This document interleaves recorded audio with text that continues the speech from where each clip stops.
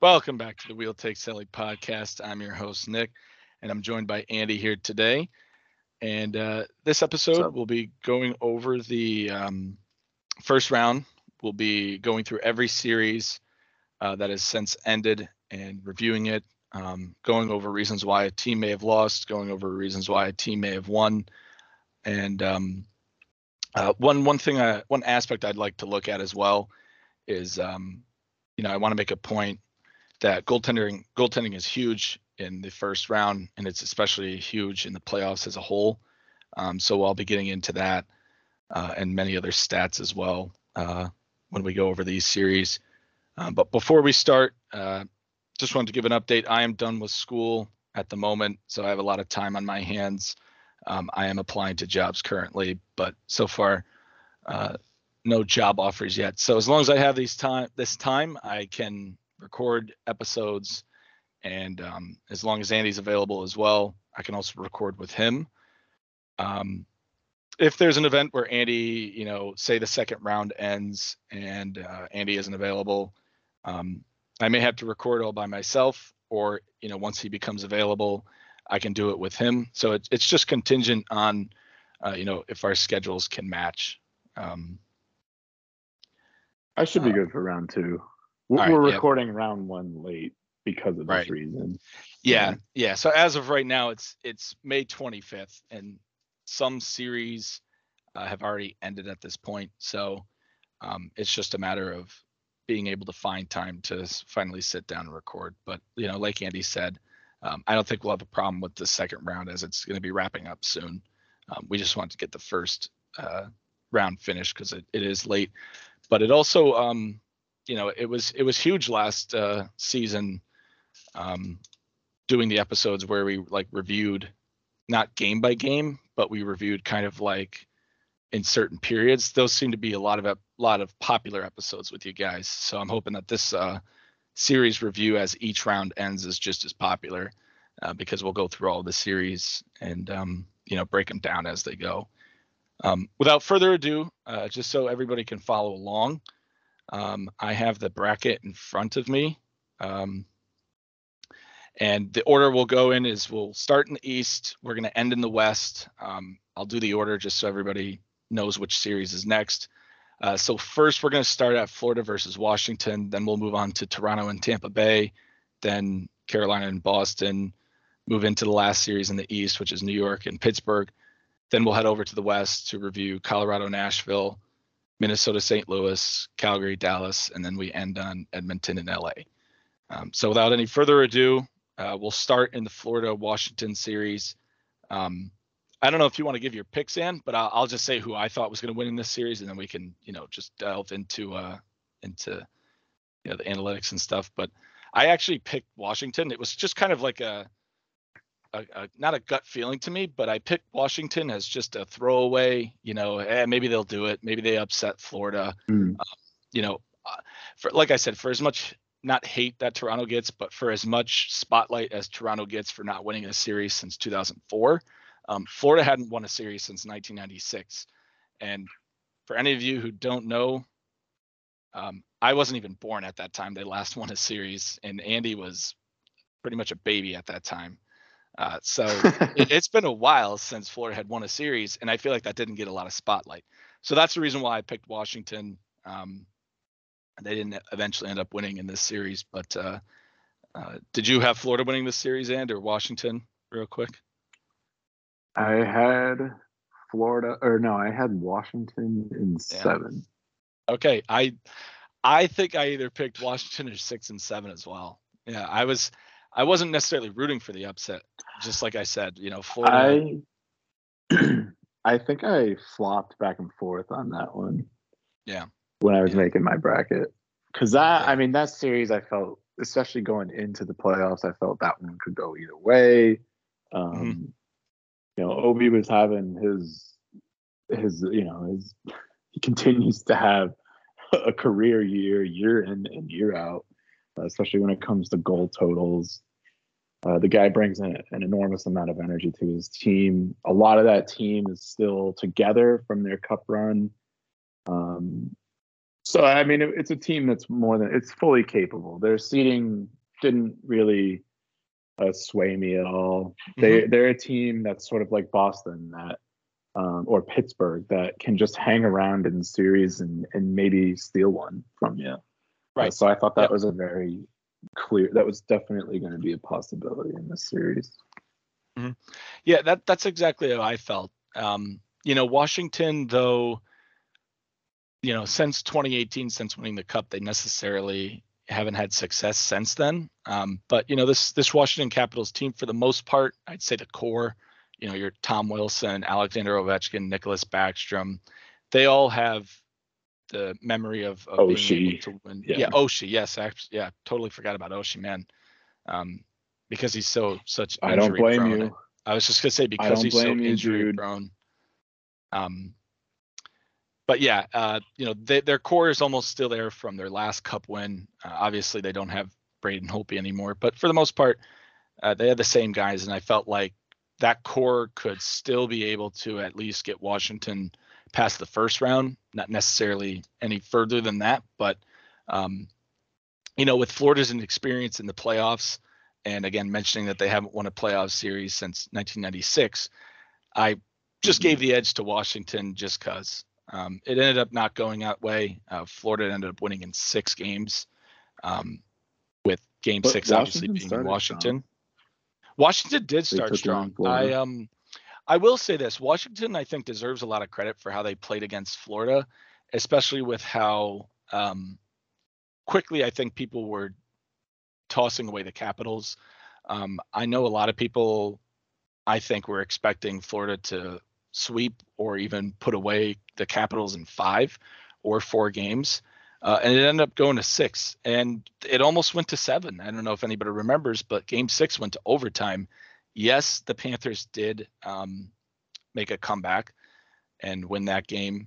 I believe they pulled their goalie with about 1:20 left, and they tied the game, and then they won it in overtime. But, the Capitals were a game away, or not even a game away, a goal away from bringing that series to 7 games, which definitely would have been a surprise to, I think, a lot of people. I don't think people were expecting to have the Capitals put up that good of a fight against Florida. So I do have to give Washington credit there.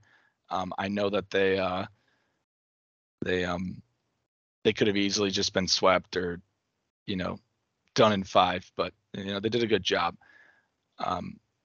This is also, I want to mention this real quick before you step in here if you have anything in. Florida's power play did not score a goal in this series, and they still ended up winning in 6 games. So there's an argument to be made that if maybe their power play was clicking in this series, they could have probably beat Washington in 4 or 5 games or so. But I really wanted to quickly mention that before. I gotcha. Yeah, before you jumped in. But if you want to jump in, go right ahead. Really, the only thing I didn't watch a whole lot of this series, admittedly. One thing I felt about this series, though, is I know that we mentioned that the veteran guys were there, the core from the Stanley Cup was there, and they had that potential going into this series. But the moment that the tide started turning for them and Florida started building up their takeover of the series, it's just really evident to me that Washington, in large, was absolutely willed into this playoff by number 8. Again, another career year from the guy. He is gunning for Wayne Gretzky's record now, his goal record. He has a championship. He got that out of the way a few years ago. He's a Russian, and he's a powerhouse player. And he continues to look as solid on his skates as he has ever looked. And he continues to wreak havoc from his office on the ice in the O-zone, on goaltenders, on teams. I mean, when they go on the power play and Ovechkin steps on the ice, everybody, the arena, everybody on the ice, the bench. I mean, people who don't even watch hockey know where Ovechkin is standing on a power play.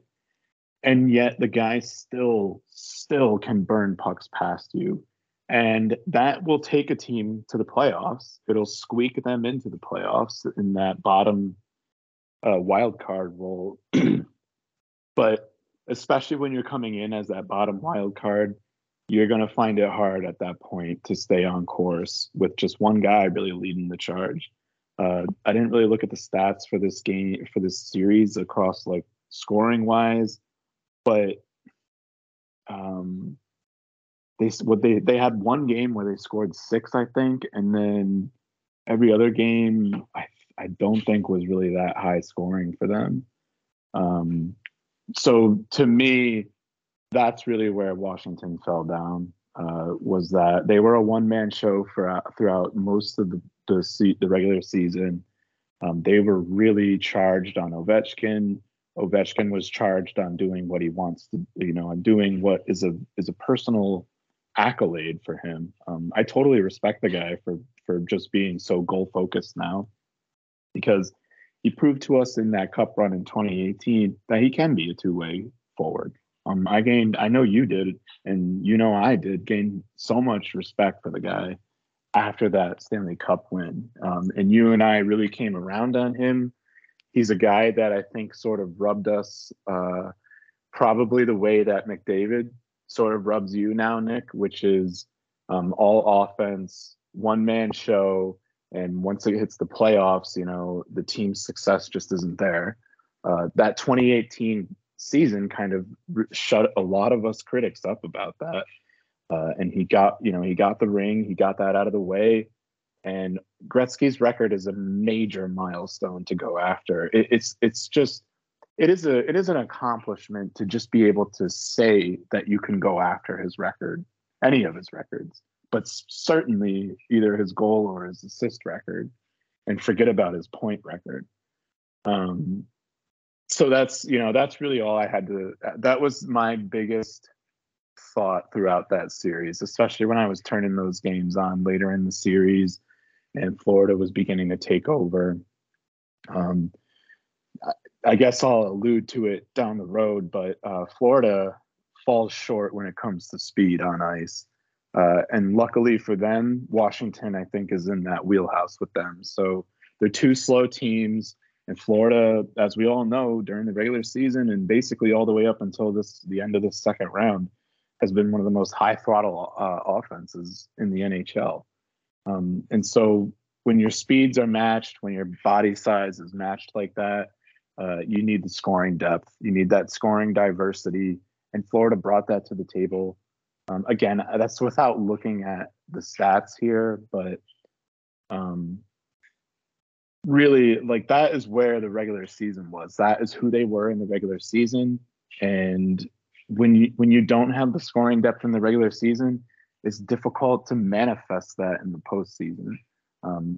Scoring depth is not something that you can just turn on and off, right? Right. And speaking of scoring depth, it's a very good point that you mentioned, where you may not need it necessarily in the regular season, but come playoff times you do. Looking at the core that we mentioned, Oshie had 6 goals in 6 games and 1 assist for 7 total points. And I'm just going to quickly go through their goals here. So Oshie had 6, Backstrom had 2, Ovechkin had 1, Kuznetsov 2, Carlson 1. And outside that, Tom Wilson is the only other guy of that core still, and he had 1 goal. So if you really put together their core, Oshie almost outscored their whole core alone. Cumulative, yeah. Yeah, cumulatively. It's amazing that he had that many goals in that series. And, it's funny because I even forgot he was from the core when I was listing it off. But yeah, he's a very quiet, skilled player that I feel like nobody really talks about, and it makes sense. He's an older guy. He's dealt with injuries. He's not the TJ Oshie we remember him being when he was in St. Louis. I get why he can be not easily forgettable, but just a guy you don't remember or mention when you think of the Capitals core. But lo and behold, he has 6 goals. Yeah. And another thing, and dude, to his credit, 6 goals is more than I would have pegged him for, because here's another thing that has turned Oshie sort of invisible for me. And this was, we, in our hockey group chat, I was watching and I took notice of it. It's that Oshie, maybe it's part of all the injuries he's had. I don't know what it is, but the level of grit with him is plummeted. When he takes hits, it's like it's more than what you see. I just feel like I was watching him in those last few games take hits, and maybe it's the end of the series and they sort of see the end of the tunnel here and they've given up. But he just looks like he's rattled by dang near every hit that ends up coming his way. And that's not something that isn't gonna get you through a playoff series. That's not even gonna get you through a playoff game. You turn on, I mean, even the Boston Carolina series and the Edmonton LA series. I mean, bodies are getting thrown everywhere, and if you don't match that level of physicality with the other team, you're just gonna get overworked in a playoff series. In a 7-game series, you are gonna get absolutely overworked. And Ekblad is a big guy, Huberdeau's a big guy, Barkov's a big guy. A lot of big guys on the Florida Panthers. Uyghur, Racco Gudis isn't. Yep, he's not. As much as I can't stand that guy, he can throw the body of man, and throws a little too much. Player who can take it. Yeah, throws a little too much, but Oshie just did not look like he could take any of that physicality, and so that really shut him down. And there's your top scorer. So where's your scoring depth after him? Mm-hmm. Mm-hmm. Yep. Don't forget Mantha too. I know he's not a part of that core in the Capitals, but he was brought in to be a goal scorer for them, and he has been. He's been a pretty serviceable forward for the Capitals. But in this series, he had 0 goals. So yeah, you need to see more scoring depth out of them. I do want to mention that because Florida moves on, I think I want to sort of maybe look at their stats more so when we review round 2, but just looking at strictly Verhaeghe's stats, he played 6 games and had 12 points, and he was balanced. He had 6 goals and 6 assists. I mentioned this because me personally, I like a forward who can stay balanced with his scoring. One major criticism of Skinner's huge season, his first season with the Sabres, was yes, he had I think 43 or 44 goals, but he only had 20 assists for 63 points. If he was more balanced in his scoring, and I know that he is a shooter, I know he's a scorer, I know that that's his role, but if he was just a little bit more balanced, he'd be a point per game player. And Carter Verhaeghe was exactly that and more. 2 points per game is insane. Yes, it was only for this series, obviously. And like I said, we'll get into Florida's scoring and their woes that they had against the Tampa Bay Lightning. But as far as just this series, they had it. They had Carter Verhaeghe, Barkov, Huberdeau. Those guys were producing, and even Duclair. I got to give Duclair a lot of credit. I'll mention this here because it absolutely blows my mind. I want to table a lot of, round 2, because like I said, we'll get into it. But I don't know if you knew this, Ann. Game 4, I think Joe Thornton was put into the lineup. And if you can imagine this, Duclair was taken out of the lineup to fit Thornton. That absolutely blew my mind. I have no idea why Andrew Brunette, who is the Panthers head coach currently, I would hope he's not going to be the coach next season with coaching like that. But he took out Trotz. Yeah, dude, a lot of teams have stake in Trotz. Called him up, yeah. Winnipeg, Florida, anybody that doesn't have a coach should be giving Trotz an interview. But and what was so funny to me is I thought Duclair had a pretty good postseason. Again, I know he's playing with the top guys. I believe he's on a line with Barkov and Huberdeau. I could be wrong about that, but I know he was the first line, a winger on the first line. And when he's taken out and he's being replaced for Joe Thornton, it just blew my mind because I thought he performed really well. But yeah, it's just their scorers were scoring in this series. They were able to outscore Washington, even though that their power play wasn't clicking. And Bobrovsky, I'll mention it here. And then if you have anything else, you can say it, Dan, but I'll want to move on to Tampa soon and their series. But I thought Bobrovsky, man, I got to give Bobrovsky a lot of credit. I know that he's a goaltender who's making a lot of money. I know that he's a goaltender who, when it comes to consistency, is the most consistently inconsistent goaltender in the playoffs. It was his downfall in 2019. He had a spectacular series against the Lightning, but then against Boston, he was shaky. Yeah.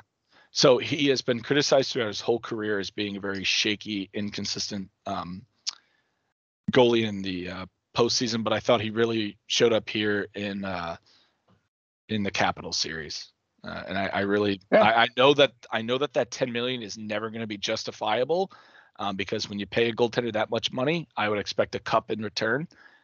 But I thought he was serviceable and more than just serviceable. You know, he was excellent for them. I agree. Aside from that blemish of the 6-1 game, which, okay, that game gets out of hand. What do you got to do? You got to look to the next game for him. And I think I want to say that was like a 2-1 game, 2-1 win. Game 4. I don't know if you have it handy. Yep, I'll look it up for you. Okay. So that's that's the test. You can have those games where it gets out of hand and you let in 5-6 goals. That's why it's a best of 7, right? But when you're a goalie and you have one of those games, it's about the next game. Every day, every single day, it's about the next game for everybody, but especially a goalie who has a rough outing in the playoff series. Because the sooner you get back to where you were before that blunder of a game, the sooner that you're calm, the sooner that you're steady. And as every team, baseball teams run through their pitchers, football teams run through their quarterbacks. I'm saying this with very little knowledge, but I think basketball teams run through their point guards. Hockey teams run through their goalies, especially in the playoffs. When a goalie stick breaks, everybody's trying to hand him a stick. If an offensive player's stick breaks in the defensive zone, tough. You skate around the blue line, buddy. You're just a blocker now. Or go to the bench if it's close to you and grab a new one. But the goalie is the number one concern for an NHL team in the playoffs. And so when the goalie's calming, when the goalie sets the tone for the team, that's when the rebounds happen. That's when you bounce back in a series. And that's when you don't lose control of a series. That 6-1 win put them down 2-1 in the series. Not looking good for Florida, for a team that, to your point, hasn't won a playoff series since 1996. So I'll wrap it up on that. I'm sure we can just ramble there, but we'll go into the next one. Yeah, I was just going to say you are correct. It was Game 3 that the Capitals won 6-1 in and gave them the 2-1 series lead. So you're right about that. Yeah. That moves us on. What was the score of Game 4? Quick. Oh, sorry. So Game 4 actually went to overtime, and the Panthers won that one. So both teams. What was the score? 3-2. My bad. Okay. So but it's very interesting because, yeah, he was. That's a winnable game, and clearly they won. Yeah. I just want to quickly mention that both teams here split a game at home. So the Capitals won Game 1, then Florida won, then the Capitals won at home, and then Florida won in Washington. So the series is tied 2-2, but both teams split a home game there. So very interesting when you look at it. But yeah, so this moves us on to Tampa and the Leafs. And I'm very excited to review this one, actually. It's highly anticipated. Yeah. Yep. So I will start out with goaltending. I know that the storyline everybody wants to hear is, Toronto can't get it done again, and they're out of the first round. But bear in mind, this Tampa Bay team, that's too easy take. And to be honest, Tampa Bay, they're back-to-back Stanley Cup champions. And like I said, it's May 25th. Don't want to spoil it, but they've moved on to the conference finals. So this is a team that could, again, possibly go back to back to back, which would be insane, but they're in that position right now. So losing to a possible, cup winner, you can't hang your head too low for that. Not to, again, make any excuses for Toronto, but just thought I'd say that now. 7-game yes. series. No, it's respectable. Yeah, exactly. It's probably their most respectable first round exit. Yes. I don't think many people would disagree with that. And it's a huge step up from last year. Last year they were up 3-1 and things were looking good. Toronto's got this. They're going to finally win this. Nope. Montreal mounts the comeback. And that had to be the most embarrassing first round exit for them. Easily. Look, I understand that 2013 happened. You were up 4-1 in Boston, and then they mounted a comeback. But that was the first of. But that's within 2 minutes. It happens like that, and you're shell shocked. Yep. A series blown like that, though, is far to the Montreal Canadiens. Yes. Now Montreal would end up going into the Stanley Cup. But they would not. They would not win. Talk about a fluke. Yeah. Yeah. But no. So I wanted to bring up goaltending because I have the stats here of goaltending and the playoff stats for goalies from May 2nd, which is when the first round started, to May 15th, which is when it ended. And lo and behold, you're looking at some big names. Igor Shesterkin's up there. So is Mike Smith. So is Binnington. But when we move down the list, you're thinking to yourself, okay, Vasilevsky's got to be in the top 10, right? Nope. Okay, maybe he's in the top 15. Nope. Where does he find himself? He finds himself out of the top 20 in save percentages. In fact, not only is he outside the top 20, but his counterpart in Jack Campbell, who's the Leafs starter, they both netted the same save percentage, which is just crazy to me. Both posted an .897 save percentage. Now, I mentioned it earlier in my intro to the podcast, and I want to mention it here. Specifically in the playoffs, goaltending, I think, is the biggest make or break for a team. Either if you don't have spectacular goaltending, you are not going to go far in the playoffs. In the regular season, if your goalie posts a .920, even a .915, a .913 at the very lowest, you might not find yourself winning the division, but you'll find yourself at least in a divisional spot, not a wild card spot. But in the playoffs, .913 to .920, that ain't going to do it. You need to post a .935 and above. .950 and above, you're looking at somebody who is making you. Basically, if you post a .950 plus, you're making your offense score in order for you, or you're making the offense not score in order for you to lose that game. You know what I mean? If you're that good in net, the only reason why you would lose is because your offense couldn't pot a goal. But guys again, in front of you can't put one in. Yep. I want to say that when you mentioned that this is probably their least embarrassing exit, I would have to totally agree with that. And the fact that they made Andrei Vasilevsky look human in this series, posting an .897. He looked rattled. That's not Andrei Vasilevsky. If he looked absolutely rattled at times he did. in that series, and I haven't. I mean, we haven't seen that for at least 3 years. We haven't seen that since they got swept. Right. By Columbus. You're right. Yeah, which was exactly 3 years ago. Yep, you are exactly right.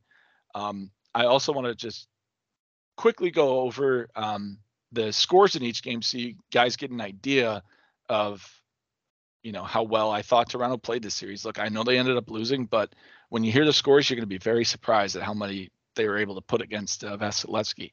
So here we go.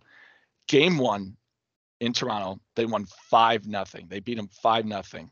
They not only blew them out, but they shut them out at home. That's huge. Next game, Tampa Bay comes back. They win 5-3. Okay.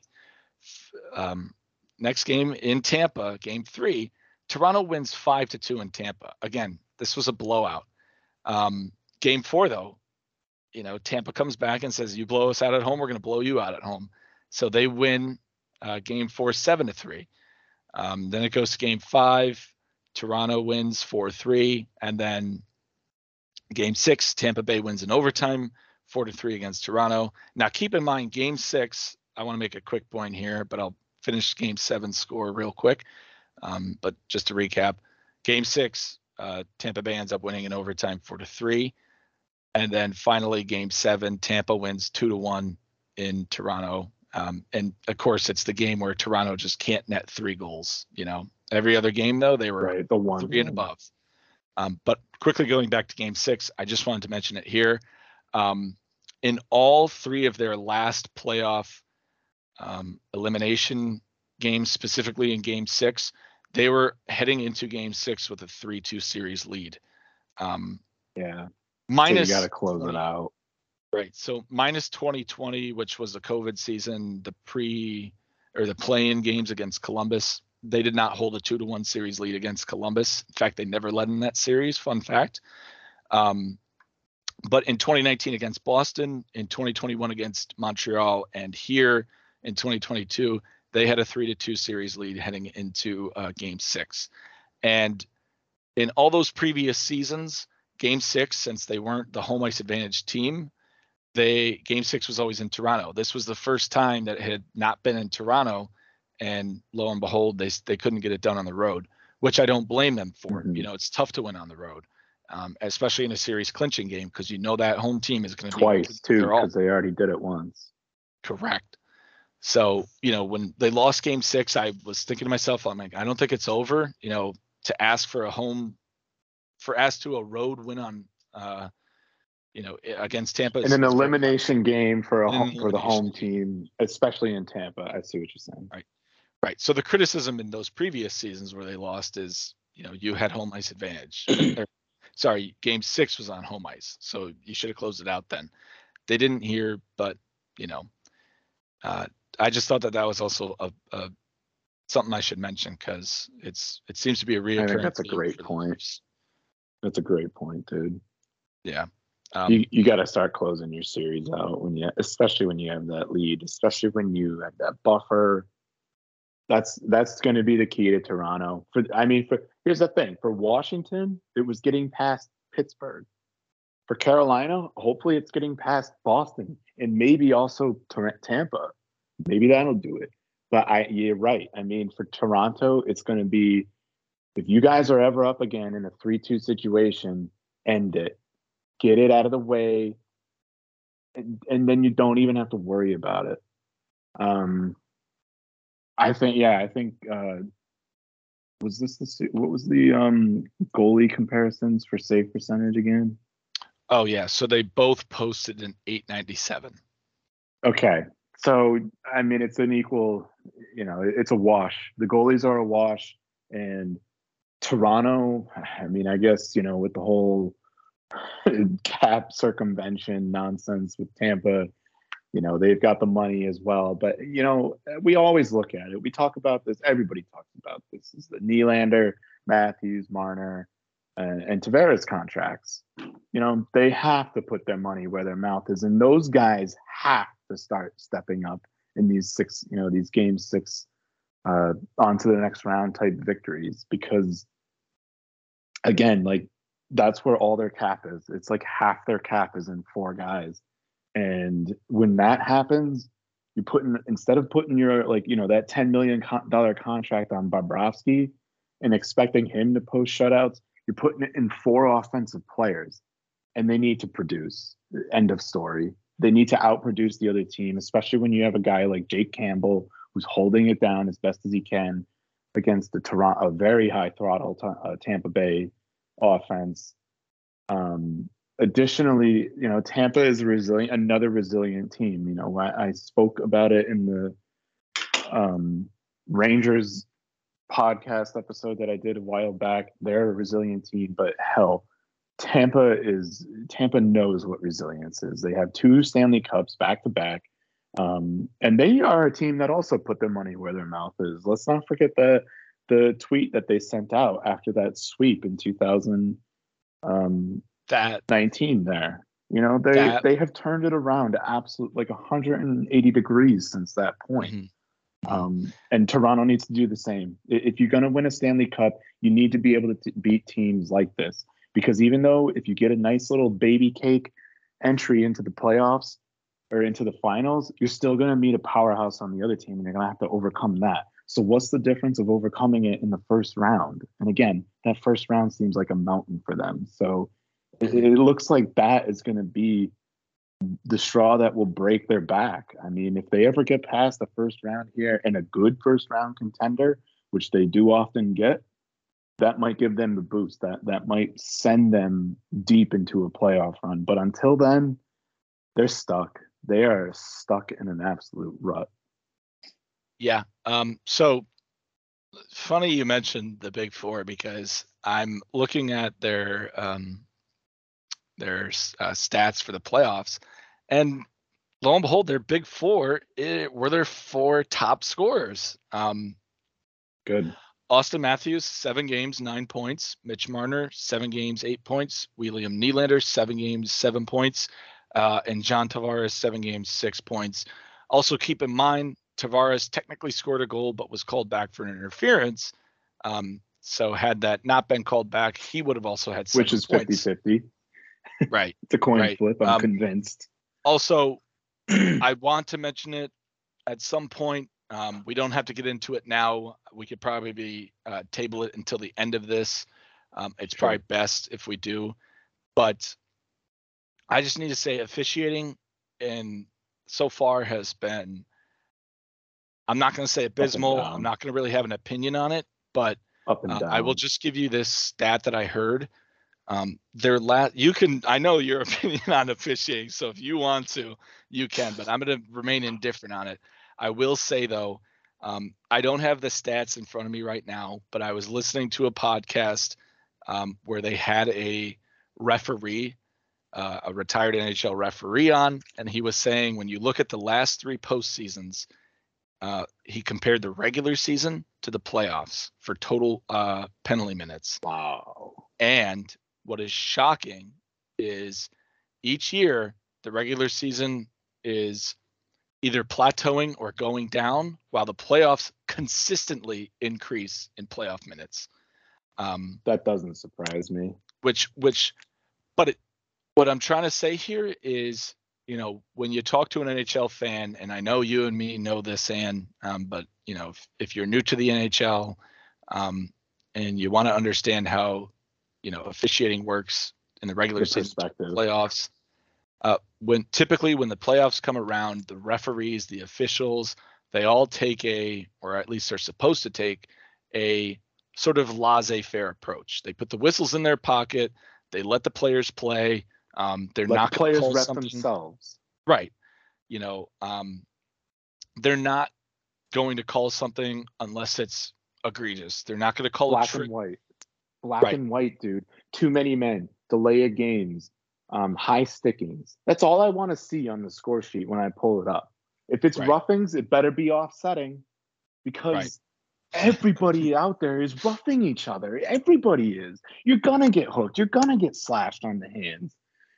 But you know what? It's the playoffs, and you have to fight for every single inch, and that's how it's been up until honestly 2019, 2020. Yep. And it's been absolute trash. It influences the game, regardless of who it's going for. Just the total number of penalties directly influences the game, and it will influence the series in the playoffs. And these last few first rounds, especially, I mean, this second round is a bit better, especially the first 2 games from the Hurricanes side of things. I think they called 1 penalty for both sides in our first game within the first 2 minutes, and I think that was it until offsetting roughings late in the third. Yeah. And that's exactly how it needs to be, because and here's what happens when things start getting out of hand. When guys start, and all the dangers start happening, those dangerous boardings, throw some misconducts out there, throw some 5-minute majors out there. And that's how you send a message. That's where you draw the line. But the ticky-tack hookings, the ticky-tack slashes, the roughings, the non-offsetting roughings, I mean, that stuff is going to add up. Look at the Hurricanes. Their struggle is on the power play. I get it. Mm-hmm. And that's something that they need to get over with. I totally get it. But look at their penalty kill. Their penalty kill is amazing. But when you have to kill 6, 7, 8 penalties in one game, I mean, that's like having your defense in football play the last quarter and a half entirely and saying, you better win this one. You guys were ahead when you guys started the plays in the third, but your defense has been on the field the entire time. Right. So, that's I could go on and on about this. You know I was how gonna infuriating we can definitely table this till the end. I think it needs to be mentioned. The only reason why I brought it up here is because I can't find that chart. While you were talking, and I tried to find it, but there was a chart I saw on Instagram somewhere that showed every team in the first round and their penalty total penalty minutes. And I want to say Toronto was in the top 3 of that chart. Again, for total can't or for like total. least? Actually, I'm sorry. Okay. I'm pretty sure Toronto and Tampa were 2 of the highest penalized teams in the first round. And I brought up refereeing because I wanted to mention it here. This series, I would watch it, and I thoroughly enjoyed the series. I thought this was a great showing by both teams. Like I said, I already gave a lot of credit to Toronto for putting up this great of a fight against Tampa. Like I said, Vasilevsky's save percentage, man, that is not like him. And they seem to have a number on it. But what did he do? He brought it together in Game 7. He did. He won that game for him. He won that series for them. They bailed him out in the first 6 games, and they put together 3 wins for him, and he bailed them out in Game 7 because Toronto was full throttle Game 7. And if Vasilevsky wasn't where he was in Game 7, Toronto easily could have walked out of that Game 7 with a nice little 2-3 goal cushion, probably going into the third period, I would say. Yeah. So I just want to mention the refereeing there because this was the series that I think it didn't have the biggest influence on, but I have a friend. It was a presence. I have a couple.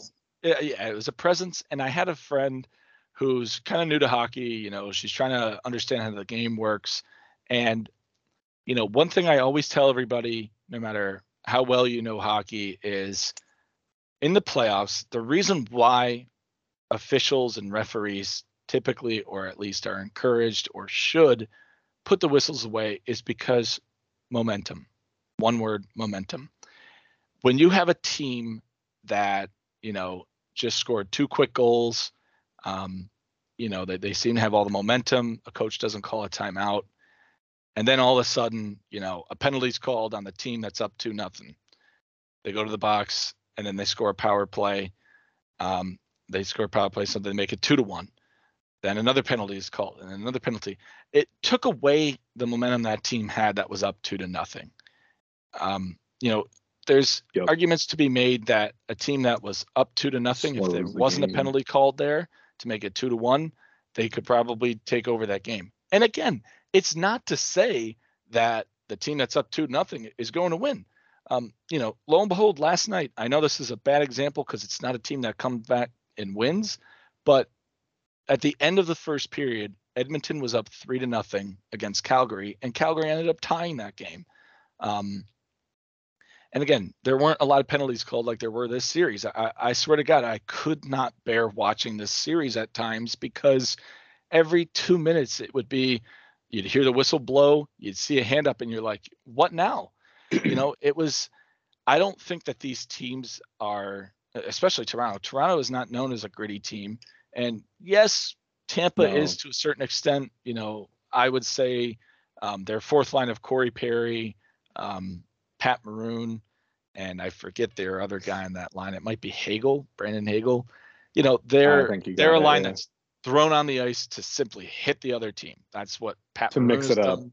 Exactly. So they are a gritty team. Toronto, not so much. And it was just amazing to me that, you couldn't go, almost it felt like, without a 4-minute period where Right. nothing was called. And it's frustrating because regardless of who you are, you can't establish momentum. Or if you did have momentum, it just immediately got taken away because Vaporized. Yep. because a penalty was just called. Now again, whether And that team scores on the power play or not doesn't matter. It takes away from the team who was blowing it up 5-on-5, or if they were to score on the power play, it takes away from their momentum. And one last point, dude. This one will be quick. And I only say this one because I know Carolina had at least 2 to kill, and I'm pretty confident they had 3 to kill in the Boston series. You know what else it does? It creates far too many 5-on-3s. Far too many 5-on-3s. I don't ever want to see a 5-on-3 in the playoffs, ever. And I'll just leave it at that. Right. I mean, I can see 1, but 2, 3 in a series should not happen. Should not. Here's the only justified 5-on-3 I've seen this whole playoff series. The whole playoffs. Was it the Aho double minor high stick? No, because a double minor necessarily isn't a 5-on-3. It's Well, no, we had we were down. We were on the PK, and then he high stick. It was game 4. It was the one Greg and I were at. And he high stick Bergeron, and that turned it into a 5-on-3 for like a minute and a half plus an extra 2.5 minutes of penalty after that. Or maybe that was this series. It wasn't my example. My example is from the second round, though. It's from game 4 of the Blues and Colorado series. And just to quickly give people context, both penalties that the Blues took by both Buchnevich and David Perron, both were against Kadri. And if anybody is living under a rock or doesn't understand the context, the previous game, game 3, there was a loose puck right in front of Binnington.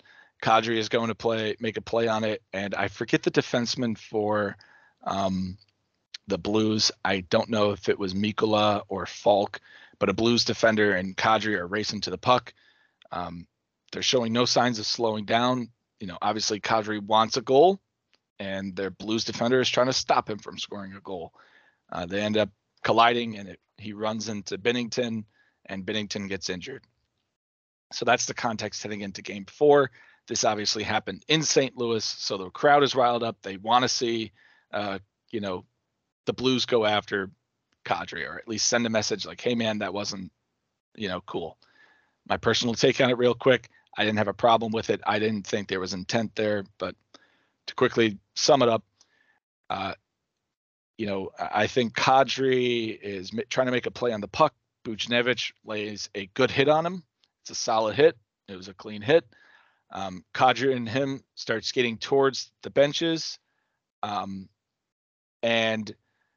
Buchnevich, they're going for a change, and Perron is cutting in front of Kadri to change.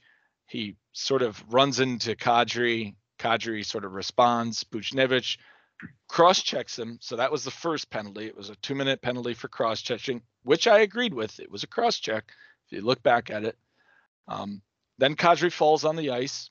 He's trying to regain his balance, so he's trying to get back up. He's on his knees, and he's about to get up when all of a sudden David Perron just comes out of nowhere and just cross-checks him while diving on top of him. And keep in mind, Kadri sort of was trying to use the bench to help him up, so his back was turned towards Perron. And both players ended up going to the penalty box to create a 5-on-5. That was the only scenario where I agreed there was a legitimate 5-on-5 to be had. Both players cross-checked Kadri. I think not Kadri. I think Perron ended up getting a roughing, actually, not a cross-check. But, I mean, he gave the referees a plethora of penalties you could have called on him. But that's the only time I would have seen a 5-on-5 be justified. But you mean or 5-on-3? Yeah, 5-on-3. Okay, yeah. No worries. Yeah. But at least you didn't listen to this one back and hear the mistake. Yeah, that's true. That's true. But yeah, we'll wrap up this one.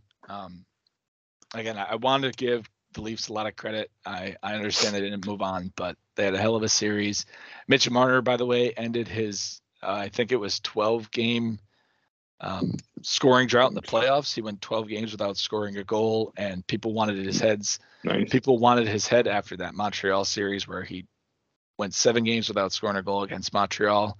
He gets 2 in this series, which isn't huge, but it's steps towards It's a starting point. It's improvement. Exactly. It's a step towards the Leafs, I think, being able to get over that mountain, like you said, that the first round seems to be for them and is. We'll see what the Leafs can do next season. I'll be curious to see how well they do. But until then, Tampa moves on and Toronto goes home. Now we'll shift into Carolina and Boston. And, before we delve into this series, I think you got to mention the fact that every home team in this series won their games at home. So it goes 7 games, and Carolina wins all 4 in Carolina, and Boston wins all 3 in Boston. Obviously, that's handily. a losing form. Yes, handily. Yes. All 7 games were. I mean, Pasta had that goal with 20 seconds left in Game 7. There was a little glimmer of hope there, but that's right. Honestly, dude, every single one of these games was just a no doubter for the team in black. Yeah. It's tough. I mean, you don't want to see that from Carolina. It's continuing into the second round for anyone who's been watching or hasn't been watching. That series is now tied at 2 going back to New York. All home game wins there. I'm concerned, especially with Tampa on the other end of this. You can't. Here's the problem. Carolina can get away with only winning at home, especially against Boston, especially against Tampa, because we're going to have home ice advantage. Especially against Boston, especially against the Rangers, excuse me. But when we get to Tampa, Tampa is a team that does not care if they're home, doesn't care if they're away. Just ask Florida, because they got swept. And so I'm concerned, because even if they get past the Rangers, something has got to change. They're 2 totally different teams all of a sudden. They're an away team who plays this dainty, let's force some seam passes. Another problem I have is DeAngelo heading all the power plays. That guy is one of the biggest liabilities on the road when he heads a power play. He does this nonsense stuff where he starts full speed up the ice with the puck from his own end, looking like he's going to take it in, and then he just does these idiotic, no-look, backward passes. And you talk about momentum. That's literal momentum that you're talking about, not figurative momentum like the atmosphere of the arena. That is literal momentum. Everybody is getting ready to enter the zone, and you last minute chuck it back 2 lines into your own defensive end. I mean, it almost came around and bit him in the ass at least a few different times in Boston. I was telling Greg, every single time he did it, I'm looking over to Greg and I'm like, liability. They look great at home and it's awesome and I love it, but they need to make these away games at least close. They need to hang around in some of these. They need to send some of them to overtime. I'm tired of them just rolling over away, because it's not going to work against Tampa. It would have worked against Florida, probably. It would have worked against Toronto or Washington. But guess who you got? You have the back-to-back defending champions on the next line, or next up on the line. And they're not going to care. In fact, they're probably going to take some from you in Carolina, which is going to force you to have to win some in Tampa. So that's what this series comes down to. That was clean and short, and I think I'm going to stick to that, because the scoring is there. There are guys with slumps, but their depth is there. Their diversity in scoring is there. Right now, it's tough. It looks like a lot of the defense is scoring, and that's good that they're doing that, but Natchez is slumping. I want him to get going. Aho is rickety. But yeah, I mean, I'm hoping for it to turn. And every time DeAngelo gets booed, he's the kind of guy that I think can thrive off that, but he never does. He never does, because he's away, and the rest of and he just acts. They all just act There's no shoot first mentality. That's how it is in Carolina. In Carolina, it's shoot first and it creates chaos. Yeah. So you know what I want to? It's a good point you want to Go mention. ahead. I've been ranting. No, you're totally fine. But I'm glad you mentioned that because I don't know what it is this postseason, but I watch. This isn't Andy. That shot mentality thing is not just a Carolina thing. Every single series I've watched, I swear to God, we're at a point now where you could be on a breakaway, no matter who it is. Give me the Oilers, give me Carolina, give me I don't give a shit who it is. And they're on a breakaway and they decide to pass the puck. I don't know what it is, Ann, but I'm watching the Oilers game last night. I watched the Carolina game last night, and both those games, these teams had unbelievable, especially like you said, Carolina and even the Oilers, but more so Calgary. I don't know what it is, but you'll have these really nice scoring chances where it's just like, hey man, if you shoot the puck, it's not going to go in, but it's a rebound, it's a scramble, it's a loose puck. And what do? They pass the puck off to a guy who's covered. They pass the guy to a guy who's covered. They pass it to somebody who isn't ready. They're and they toe drag. To bring it back to Carolina, and you didn't mention this guy, but he needs to be mentioned. You mentioned Aho's slumping, Necas is slumping, Svechnikov. He's at a point, and I didn't mention this yesterday in the chat. I was giving you the benefit of the doubt because I didn't want to mention it to you when obviously the game was going the way it was going. But dude, Svechnikov is looking invisible, and he is looking. He is not looking like himself. Yesterday, and I counted how many times he did blind passes. And if you don't know what a blind pass is, it's sort of like what Andy mentioned about Tony DeAngelo, where he's skating up the ice and he drops it back. But that's not necessarily a blind pass. You're trying to sell it. Well, a blind pass is you're trying to sell a move. So you're looking at the goalie, but you pass to the right. You basically are just, your hands are doing what your eyes are not conveying. Is basically the best way to explain that. And to even further your point, with Tony DeAngelo, he knows somebody's behind him. So yes, when he knows that, somebody's behind him, it's not necessarily a blind pass because, like I said, he knows they're there. But a blind pass to me is you're on the boards or you're behind the net, you got your back turned to the play, and so a perfect example of this is, anybody ever see those goals where a player will go behind the net and they act like they're doing a wraparound, but right when they get to about the middle point of the back of the net, they pass it back to a forward who's wide open, and the goalie is thinking that the player is doing a wraparound, so he's on the left side looking back, and the puck's in the net before he can even look to his right. Before he knows. Yep. That's a blind pass.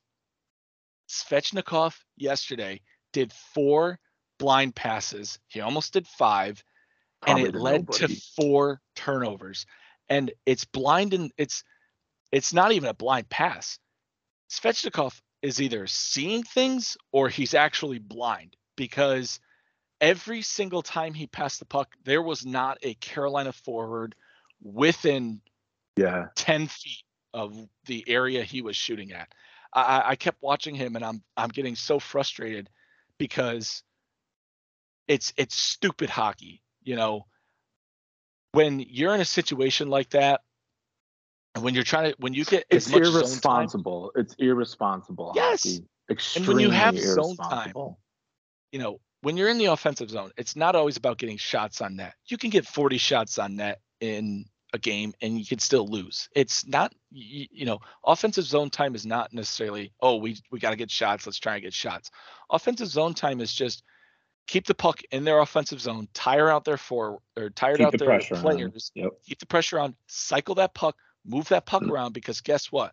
When you possess the puck in your offensive zone and you're killing time, those forwards can't move as fast as your guys are. And if you're making changes while this is happening, you're getting new fresh forwards, and those new fresh forwards are going to be able to find an opening because, like I said, those players are tired. They're not going to be able to cover as much ground.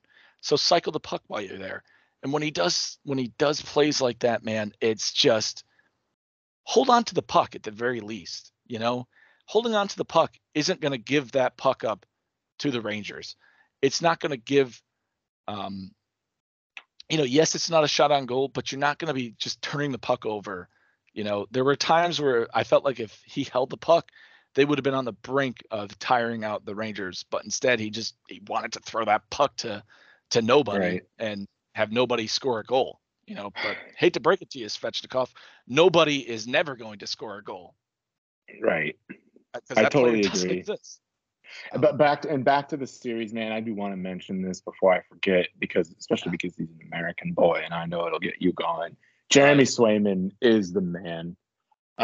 Boston has an awesome superstar in Jeremy Swayman. Kid posted a 9/11, never forget, save percentage against Carolina in the 5 games that he played. He's looking like the face of goaltending from there, and that's awesome. But also back to this series, dude, we have been heavy on, or at least I have been heavy on this, and I think you would agree, is they have got to get off. They have got to get off this Marchand Bergeron thing. I know that those guys have all that chemistry, and I know that Cassidy runs ideas through them and usually beckons to them. But you know what, dude?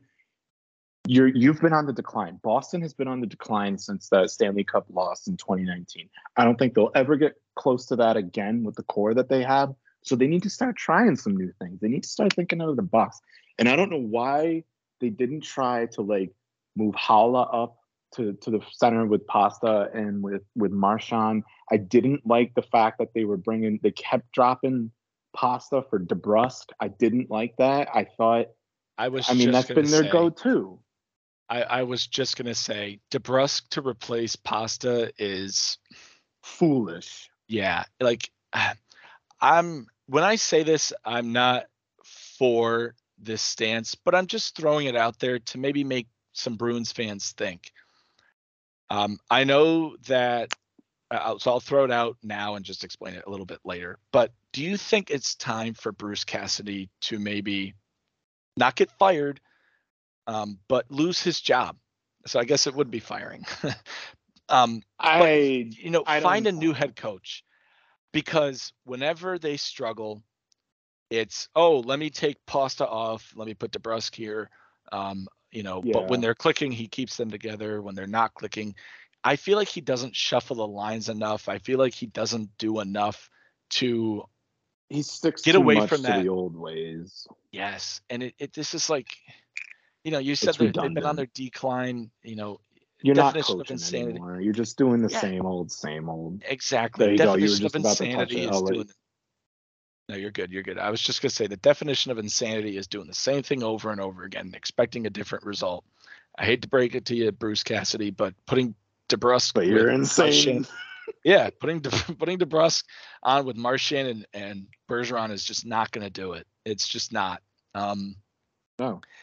It's it's frustrating. 74. Sorry. Yeah. Why? I'm sorry. Sorry to. Yeah. Sorry to disrespect John. Sorry to disrespect Jake DeBrusk like that. I meant to say number 74 on Boston. But I know that, to his credit, man, the guy has come around since he put his money where his mouth is with that trade request. I will admit, Brusk is starting to step up. He's definitely forming into something. Maybe not quite a first-round draft pick 3 times over. But I will admit that he isn't, he's not just number 74 anymore. I mean, that's a funny joke that I like to say. I think it's hilarious, but I will admit, and I think that's probably why I called him DeBrusk on this cast, to be honest. Yeah, that's true. I forgot we even had that joke because, like I said, or like you said, he's definitely improved his game. I do want to end on this note. I'm just going to say this. Greg mentioned it in the group chat, and I just want to say it here. He thinks that Sweeney and Neely need to go. Both the GM, and I think Cam Neely is their assistant GM or head of operations or something. I was just going to say he's either that or their head of operations. I'll look that up now. I'll look it up. But he would like for them to part ways with Boston, or at least Boston part ways with them, because you know, the GM Don Sweeney, if you look back at 2015, we always mentioned it on the cast, but he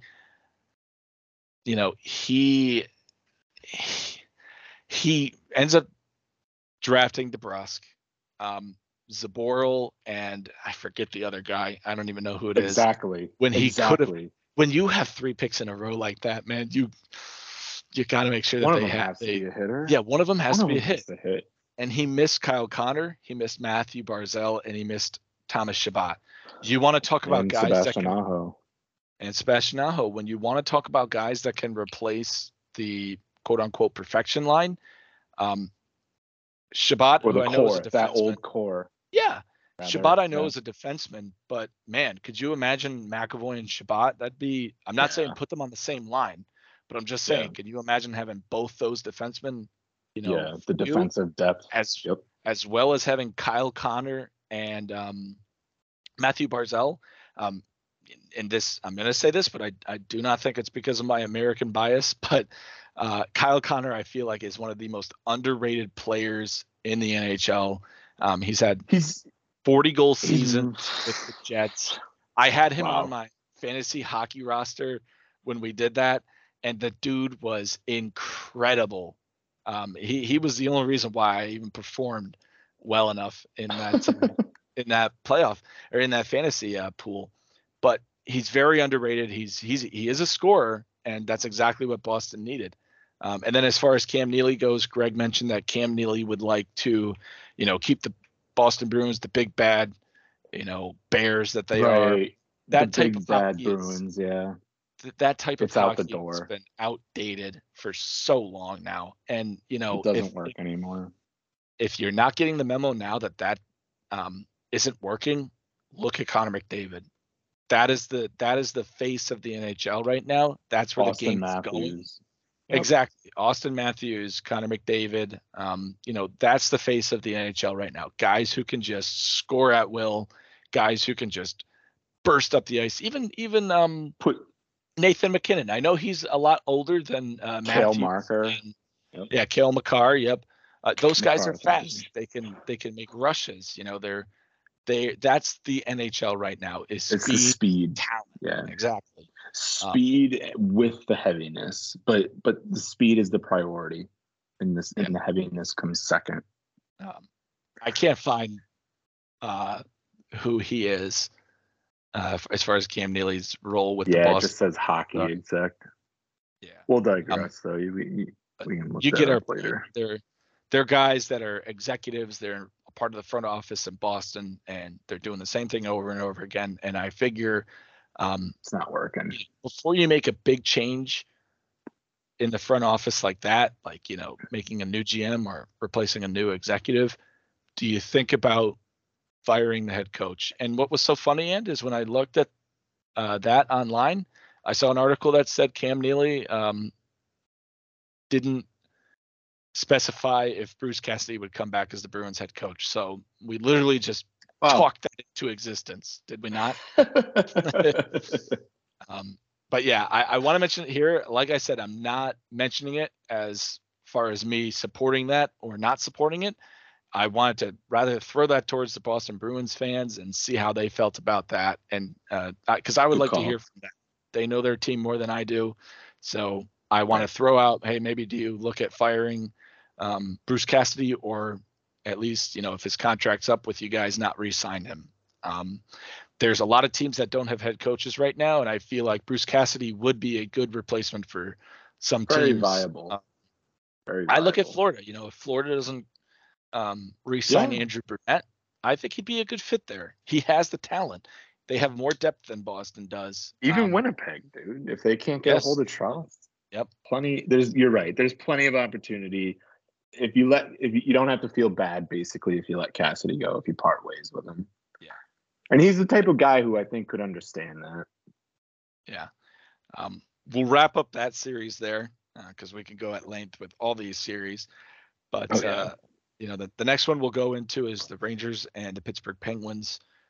So Obviously, the big story series. out of this one was New York Rangers were able to mount a 3-1 series comeback win. This was a hell of a series. I think it was one of the most underrated series, I think, in the first round.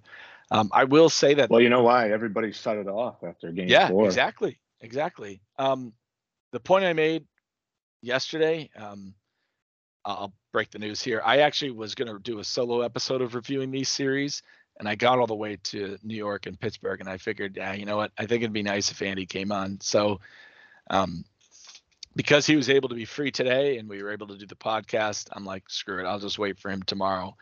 But in the review that I was doing for New York and Pittsburgh, I mentioned that when they were up 3-1 in the series, I knew it wasn't over because Louis Domingue was still in net. And I understand that, Louis Domingue was working miracles for them. They were getting wins against Igor Shesterkin. And I mean But not miracles a are not very, sustainable. right. Miracles are not sustainable. And Igor Shesterkin was chased out of the net twice in this series. In fact, I'm looking at his save percentage right now, and he is 23rd out of 29 goaltenders. Yeah. 892 save percentage. They made him look human. I talked about Vasilevsky looking human against Toronto. The Pittsburgh Penguins made him look even more human than Vasilevsky, and they were still able to bounce back, and it's huge. This New York team, like you said in that episode, and they are a resilient team. They did not give up. I will just like to say, Gerard Gallant, I love him as a head coach. I absolutely love Gerard Gallant. He's given Carolina some jabs in the press conferences nowadays, yes. but it's not even. It's well deserved. Flustered. Yeah, oh yeah. He's not out of his element. He's not out of control. They're all fair remarks, fair comments. Yep. And any fan should be able to appreciate that. The guy is really intelligent. I mean, just look what he did with Vegas. Let's not forget that. And I'm glad you mentioned Vegas here because I was going to segue into, wow, look at what happened. They fired Peter DeBoer, and now they need a new head coach. You should have just re-signed Gerard Gallant. Talk about the definition of insanity again, Yeah. And, people this year especially, people have really, I wouldn't say turn their backs towards Vegas, but man, they are definitely throwing shade at Vegas, and this is just another part of that big iceberg that you can just throw right back at Vegas and go, you mismanaged Fleury, you mismanaged your team, and here's an example where, the guy that you fired that you didn't return, he's coming back and he's possibly going to win, a Stanley Cup or at least have a good chance to do so. So, like I said, Igor Shesterkin and Louis Domingue, Louis Domingue couldn't be as incredible as he was throughout this whole series. He comes in game 1 after the double overtime, I think. I don't think it went to triple overtime, right? Game 1 did go to triple overtime. Okay, yeah. So yes, he does come in after that double overtime. Then he came in pretty late. I want to say there may have been like 7 minutes left in the double overtime. He comes in, he replaces Casey DeSmith. And again, from that point on, the Pittsburgh Penguins took over that series up until, game 5.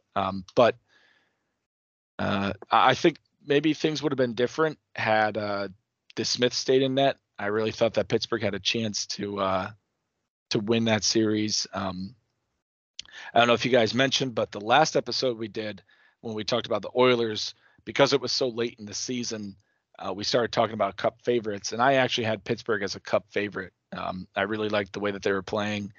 They were kind of an under the radar team, and teams like Florida, Tampa, Carolina, and Colorado, I just wasn't sold on, but I was sold on Pittsburgh. Now, of course, at the time they were healthy. Come playoff time, especially in this series, they started to get injured.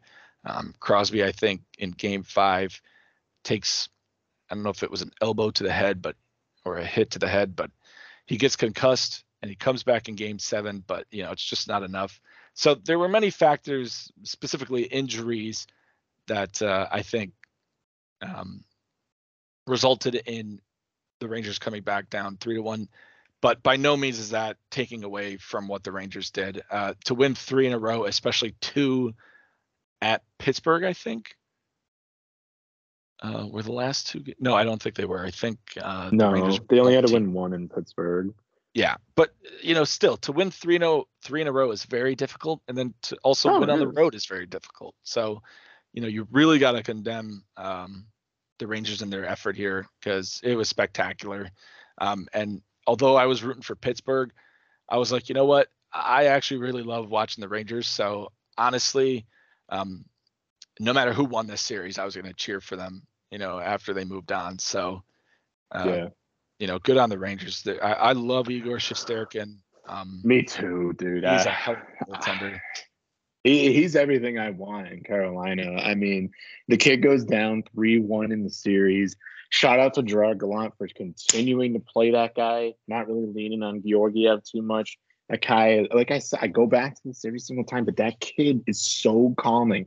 I mean, you could blow him out. You could have blown him out in a 3-0 series lead, and he would have just continued to play every single game like it was game 1. And that's how you win those series that you get down in. This is the first team in NHL history that has come back from a 3-1 deficit in a series and also came back in all 3 games that were remaining in that series. They were down by 2 goals in game 5, 6, and they were down by 1 in game 7.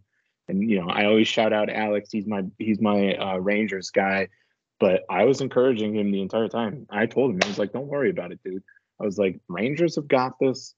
They're right where they're playing exactly the way they want to, and to the benefit. Crosby was out for game 5 and 6, but again, this is a team effort, and every single team says this, especially when they have success after a guy goes down.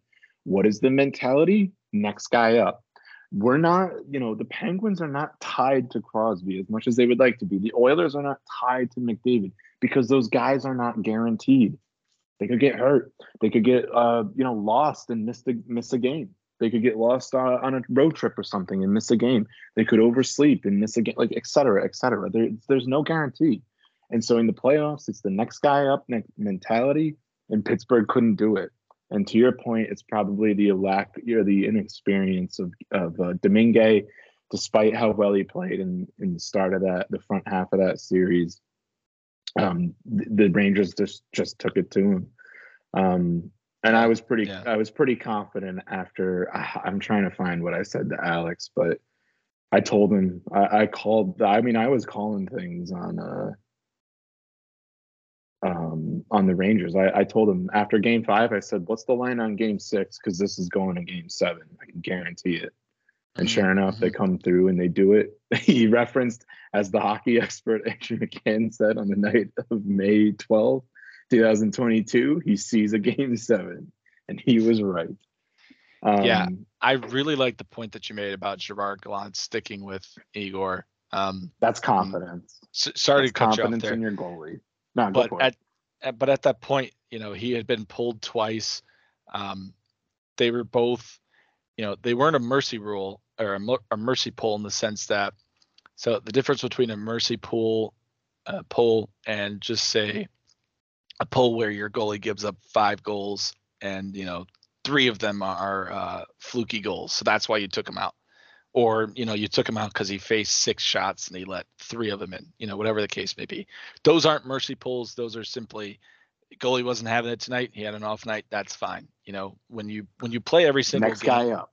Exactly. When you play every single game, like some of these guys have, or not play, start every single game, it's hard. It's very grueling. You only get a day off in between games.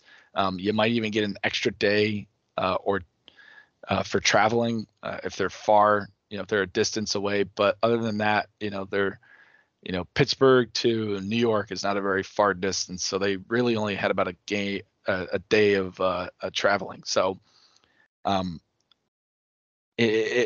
so by the way, so that's like a normal pull. A mercy pull is the team in front of you is just not playing well.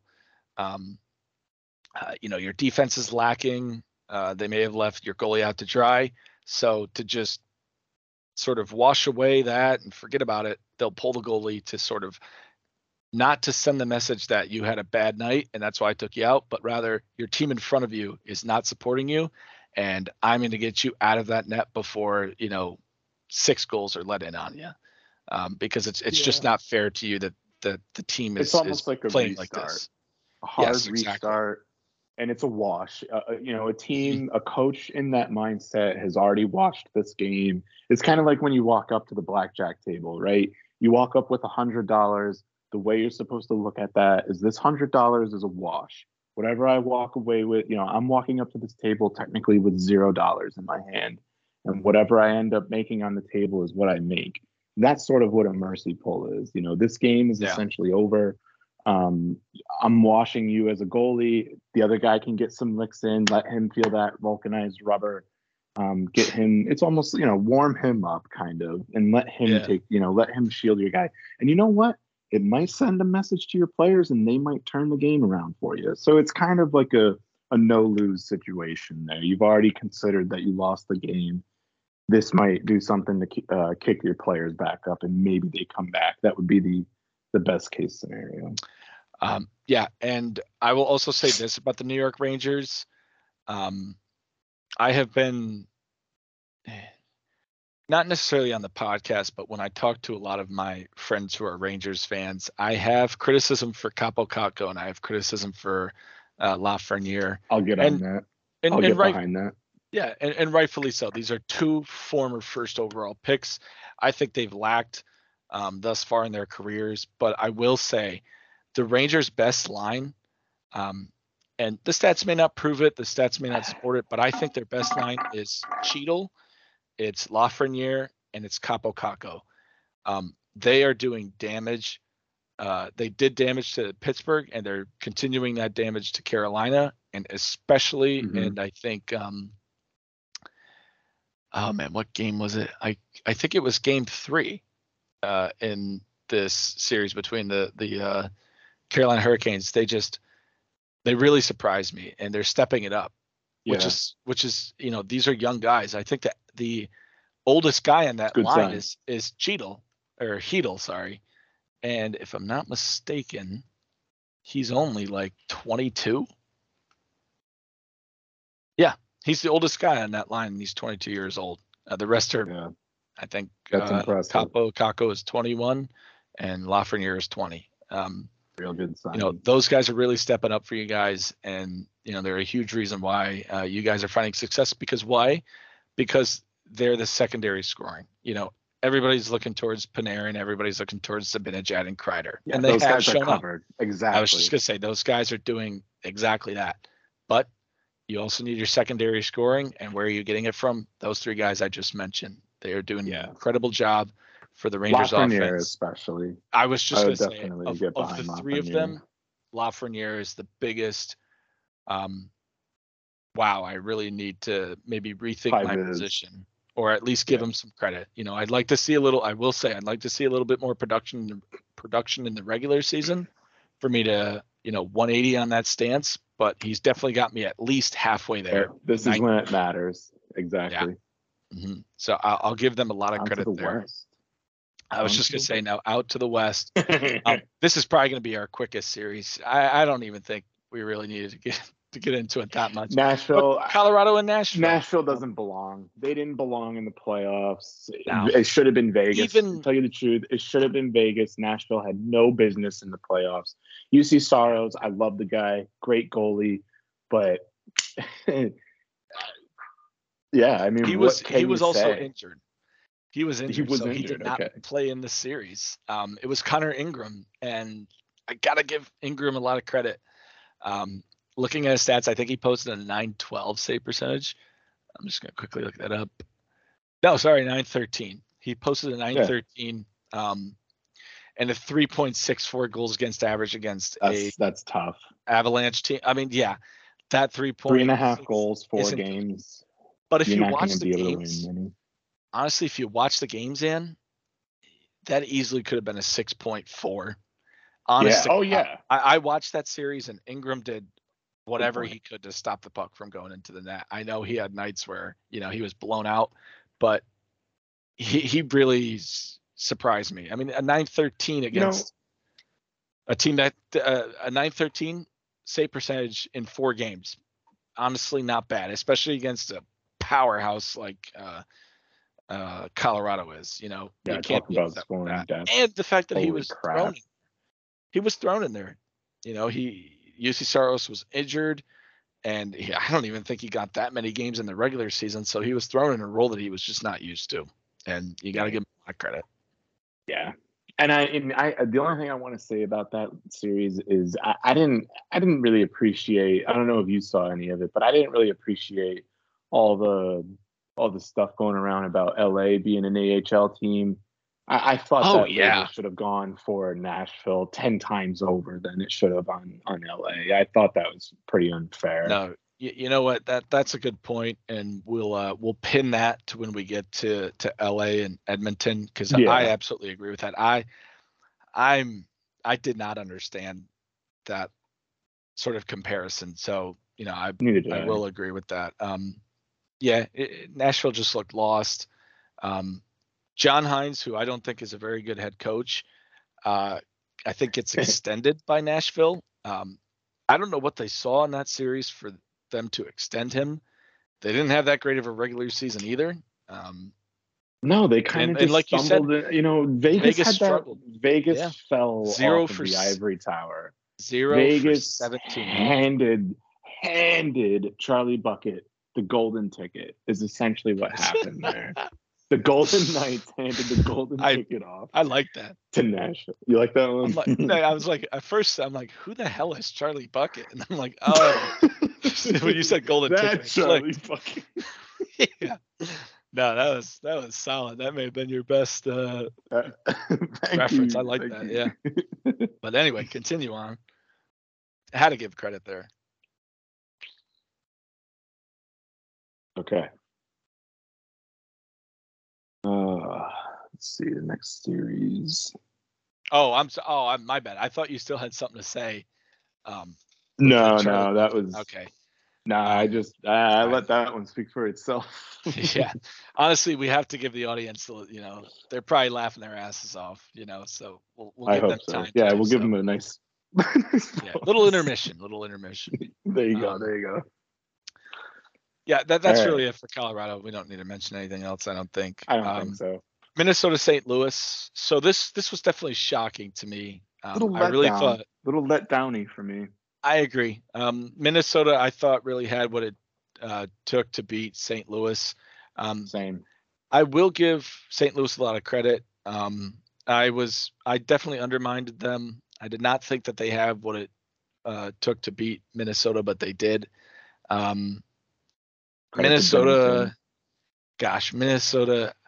I knew that they lost once they put in Talbot to replace Fleury.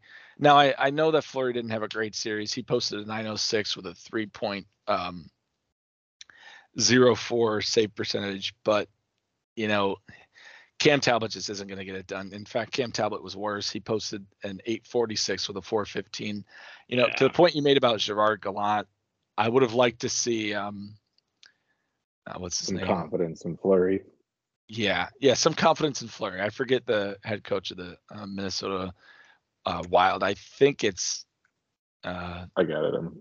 You got it. I want to say it's Evanson. Dean Evanson. Yeah. Dean, yes, I knew it. Okay, yeah, I couldn't remember, but I really wanted to see him stick with Fleury because, like I said, Fleury's had multiple. You know, we've always mentioned this when we talked about him, but he's had multiple Cup wins. He knows what it takes to win. Yes, he was struggling, but. He knows what it takes to bounce back from a loss too. That's the biggest thing. That's exactly it. This only went 6 games, which was surprising. In Game 6, the Blues ended up winning against Minnesota. Minnesota's scoring depth, I think, is the reason why they lost this series. Eriksson Ek, Jordan Greenway, and other guys like Spurgeon. They just weren't there. You know, you saw the fine that Spurgeon got for cross-checking. Oh yeah, like the back of his shin. Yeah, like his ankles when they were on the ground. You saw that. Yeah. You know, these were signs that Minnesota. Frustration. Yes, they thought as though they were the better team, and when that wasn't showing, they were getting And frustrated. that's your first mistake in the playoffs. Yes, For any that's team, exactly for any team, not just when Minnesota. Yep, that's exactly it. And it's surprising, and like you said, definitely disappointing. Because I didn't really think that the Blues were too much of a threat to them. That Blues team, not to say that they've lost a lot of their core from 2019, but they've just been meh since 2019. It's a new phase. Yeah, it's a new phase. Binnington isn't Falk the Binnington. continues to remind me. I'm glad he's not a Hurricane anymore. Gosh, Falk is something else. And he came came into the scene the year after the championship. And what have they done since? Yeah, Torrey Krug was injured, so a note there. There's another. So and with him being in, what's that? You forgot? I totally forgot about that. No, I forgot that he was injured. Oh yeah. So with him being injured, and with who Binnington is now, he's not the Binnington that we once knew. I was like, I think the Blues have a chance, I think the Wild have a chance here to beat the Blues. And if they can beat the Blues, Colorado is going to be a very tough task, but I think they're it would have been a good series. It would have been a good series. Really would have been a good one. It's a rivalry. Many people don't know this, but the Avs and Wild do have history. Granted, it's nothing like Montreal and Boston. It's nothing like Philadelphia and Pittsburgh, but there's a rivalry there. But it's just unfortunate. I watched these games, and I forgot who you said started off. Oh, it was the Capitals, I think. You said the Capitals started off hot, and then after that, they just kind of fizzled out. And that's exactly what the Wild did. That's exactly what the Wild did. Earlier in the series, I'm like, yep, this is playing out exactly how I expected.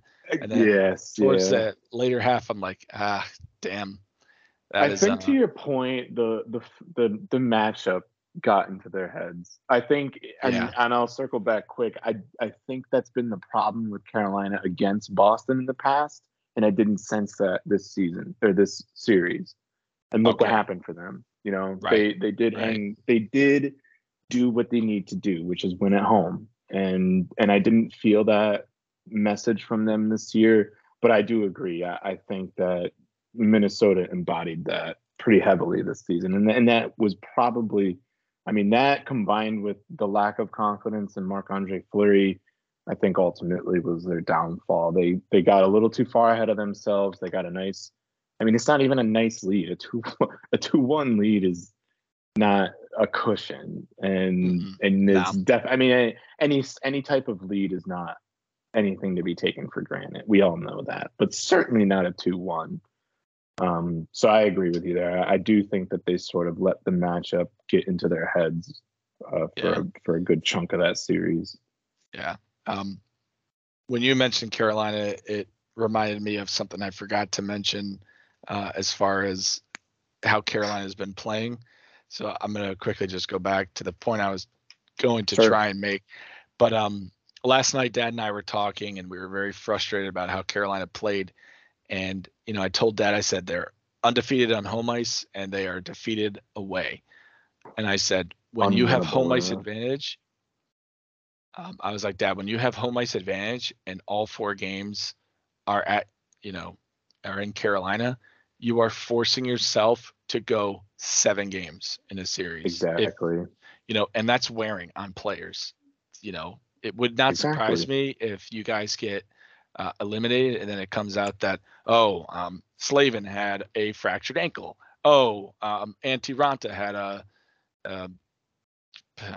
punctured lung or whatever. A broken goalies don't necessarily get injured, so that's kind of a bad. Maybe so rather than a broken or punctured lung, a strained groin or whatever, something like that. It wouldn't surprise me if you guys got eliminated and injuries started to come out. I agree, and I think if they want to, I think to tack on to that, if they want to have a shot at seeing the finals, they have to close this out in Madison Square Garden. You and I were messaging about that recently, And I think to your credit, they not only need to shift the momentum that hard and clear this up in 2 more games, it's also just a matter of rest, right? Because they're looking like the series is going to go 7 games again, and I don't think any of the other series look that way. Some of them are already over. 2 of them are over on paper. It's just one more game for 2 teams that are absolutely rolling right now. So yeah, I'll piggyback off of that for you, dude. Yeah. It's a great and then point. and it's one I forgot to mention when we were talking about Carolina, because I was going to make that point, and then I brought up Svechnikov because that was frustrating me Also fair. severely last night. But as I look at the Wild Blues games, every single game that they played was a blowout. Game 1, 4-0 goes to the Blues. True. Game 2, 6-2 goes to the Wild. 5-1 goes to the Wild. 5-2 to the Blues. 5-2 to the Blues, and 5-1 to the Blues. So this was a series where none of these games were close. Either one team was on one night or they were off the next night. And then specifically, I mentioned that the Wild started off hot, and they did. When you give up a game at home, you need to make sure that you at least win a game on the road to even it out. And that's exactly what they did. They won game 3 after losing game 4, and that's when they took a 2-1 series lead. Now, you mentioned that a 2-1 series lead necessarily isn't huge, but I will say this. It's pivotal in the way that you're describing it, though. Exactly. One thing that I don't think people really understand, everybody's like, oh, game 7 is do or die. Well, yeah, no duh, it's do or die. It's the last game of the series. But people don't understand that game. People don't understand that game 4 is, to me, the most pivotal game in the series, especially when the series is 2-1. Obviously, if it's 3-0, yes, it's pivotal for the team that's down 3-0. But not only do they need to win out, but they need to do a reverse sweep. So, game 4 for a team that's down 3-0, you could say pivotal, but it's especially pivotal for a team that is up 2-1 in the series, or a team that's down 1-2 in a series, because there is a huge difference from 3-1 and 2-2 series lead. And there's a huge difference. There is. And there's an argument to be made. Game 5 was in it was at the Wild. If they won game 4, that would have made the series 3-1 in the Wild favor. Going home with a 3-1 series lead. I know Pittsburgh, when they were up 3-1 and they went back home for game 5, they did not win it, but it puts you in an easy position. I don't know if easy is the right word, but it puts you in a position of at least less stress if you're able to be at home in a series clinching game. You have the crowd behind your back. You're going to have the momentum. Your players aren't going to be calming. Yeah, it's calming mentality again. Exactly. You have the crowd behind your back. So I think the locker room. The guys walking into the arena. You feel at home. And again, this game 4 was in St. Louis, so it would be a big ask for the Wild to have won both road games. But had they done that, again, it's a pivotal game in a series, especially when the series is 2-1. You look at it last night for Carolina and the Rangers. Had Carolina won their first game on the road, what a huge first road win it would have been to be up 3-1 in the series. I agree. Back to Carolina, I was really hoping where you're for that. Undefeated. So that's what I was really hoping for that. That's what I'll say to wrap up the Blues Wild series. I don't know if you have any other comments, and I think we hit it all. Yeah, I think we hit it all. Like I said, goaltending, wasn't the greatest here.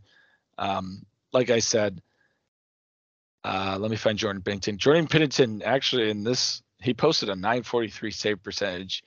I think I made a comment about it. I'll hit it again. I thought Binnington was the star clearly he was the star for the Blues, and unfortunately, perhaps he's also his injury is the downfall of the Blues now. It's too bad, but I think Minnesota should have made it through, and I think I think this series with Colorado would not be as much of a blowout as it is right now if that did happen. I think that matchup would have been much more even than this one is. It's kind of like a step, an easy step sort of for Colorado. They could still come back, but yeah, man, it's I still just there. don't see it. It's still there. Next, again, this is, I think, going to be another series that we could sort of wrap up quickly because the storyline's there. You can hit it. This is Calgary versus Dallas, and my goodness, the Dallas Stars frustrate me in the sense that they just cannot seem to score goals when they need to. And it's as much as I'd like to laugh, it just happens so often. You go back to 2020 when they were playing against Tampa Bay in the finals. They looked really good against Vegas. They looked really good against who else did they play in the bubble? I think they ended up playing Calgary. Yes. So this was like a revenge series for Calgary because they ended up losing to the Stars in, I want to say, 6 games in the bubble.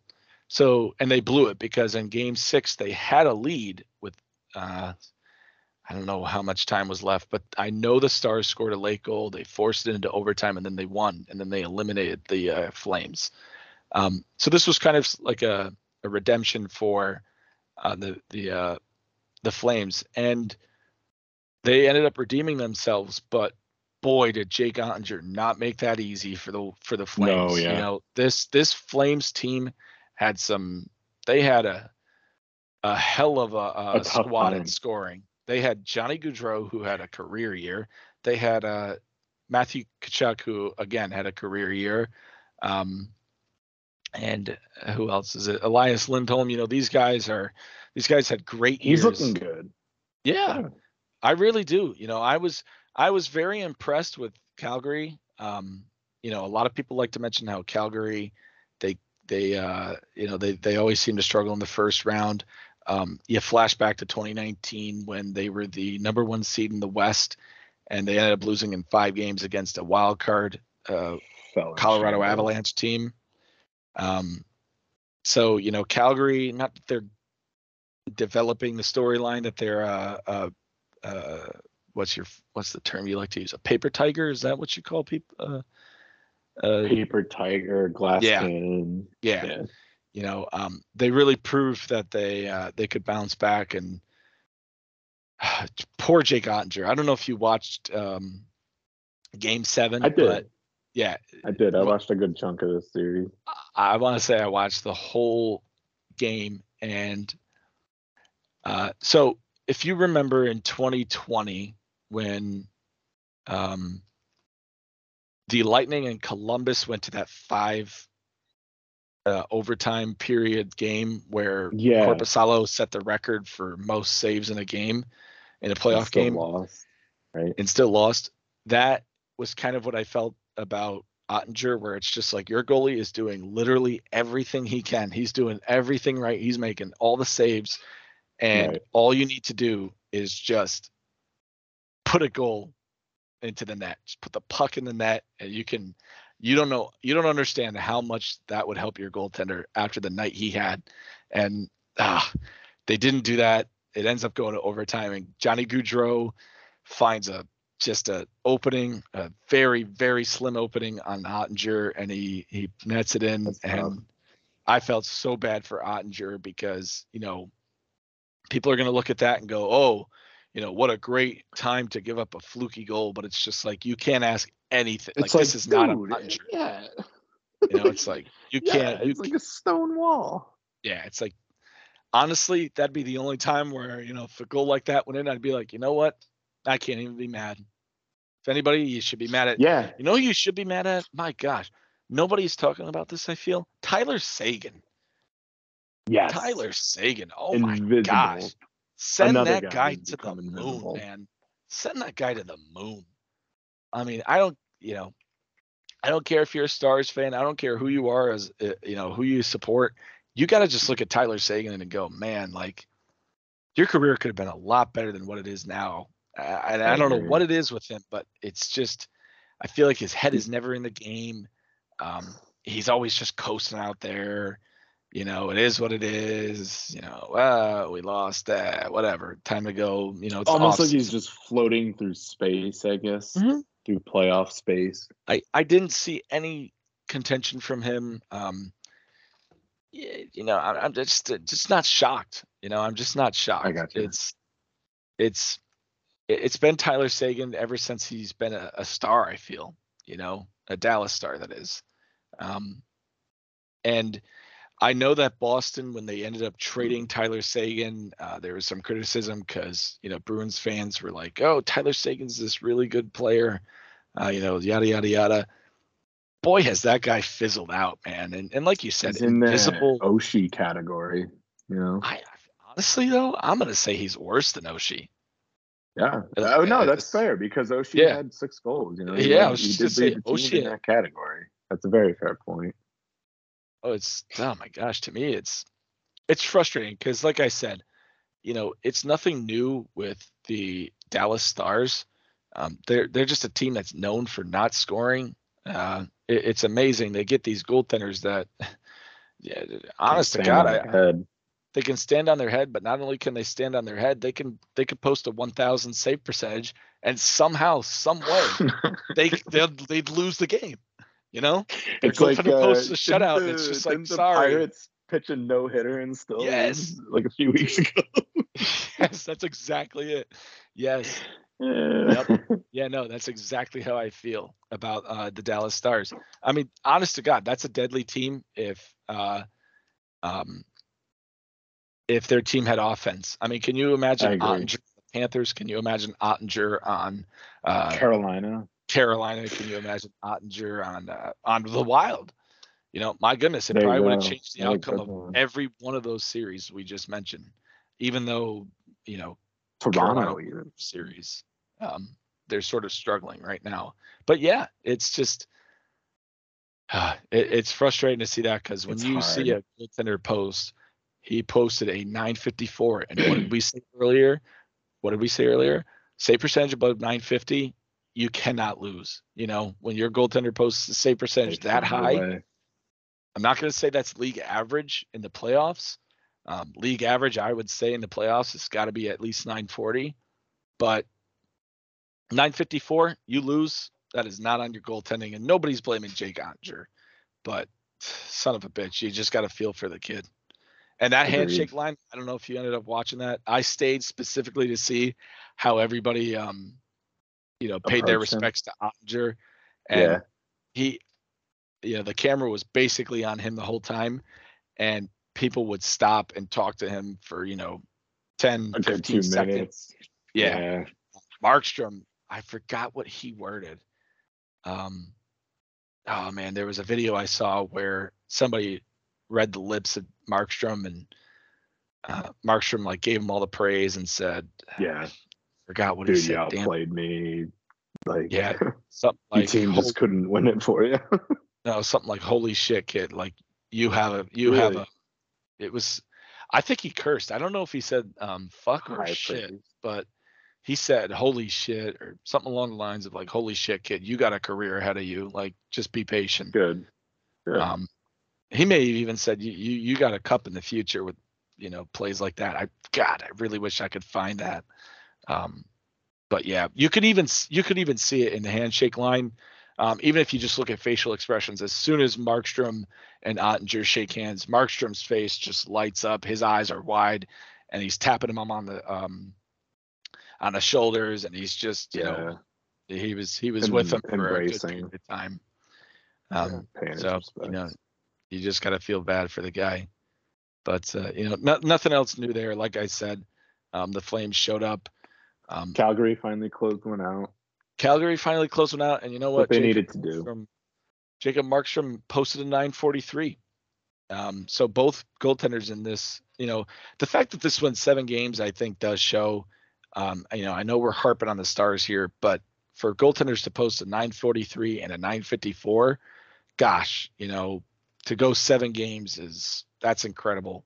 But It's a both goaltender's duel. I was It's just like gonna a say pitcher's duel, dude. it's mostly a goaltender's duel than it is one team was on, one team was off. Exactly. And unfortunately, those types of series are gonna likely come down to a fluky goal. Unfortunately, but Yep. it's just the style of the beast, and you take it in stride. And Jake Ottinger's young; he's 23, very young for a goalie. And I tell you what, he's gonna have eyes on him if he doesn't. If Dallas doesn't rise up, he's got eyes on him. There are definitely GMs out there that have eyes on him because a 954 save percentage is worth that $10 million contract when Bobrovsky's cleared up, Right. And he's 23 years old. Exactly. He's 23 years old. Yeah, no, absolutely agree right there. I don't know when Ottinger's up. Let me just quickly look up Cap Friendly. And then we'll wrap up this series.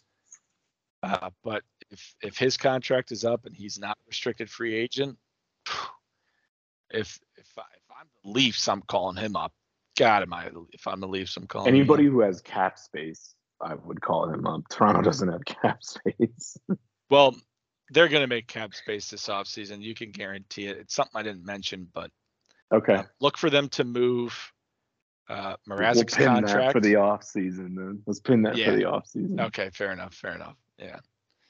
Let me see. So Jake Ottinger is under contract until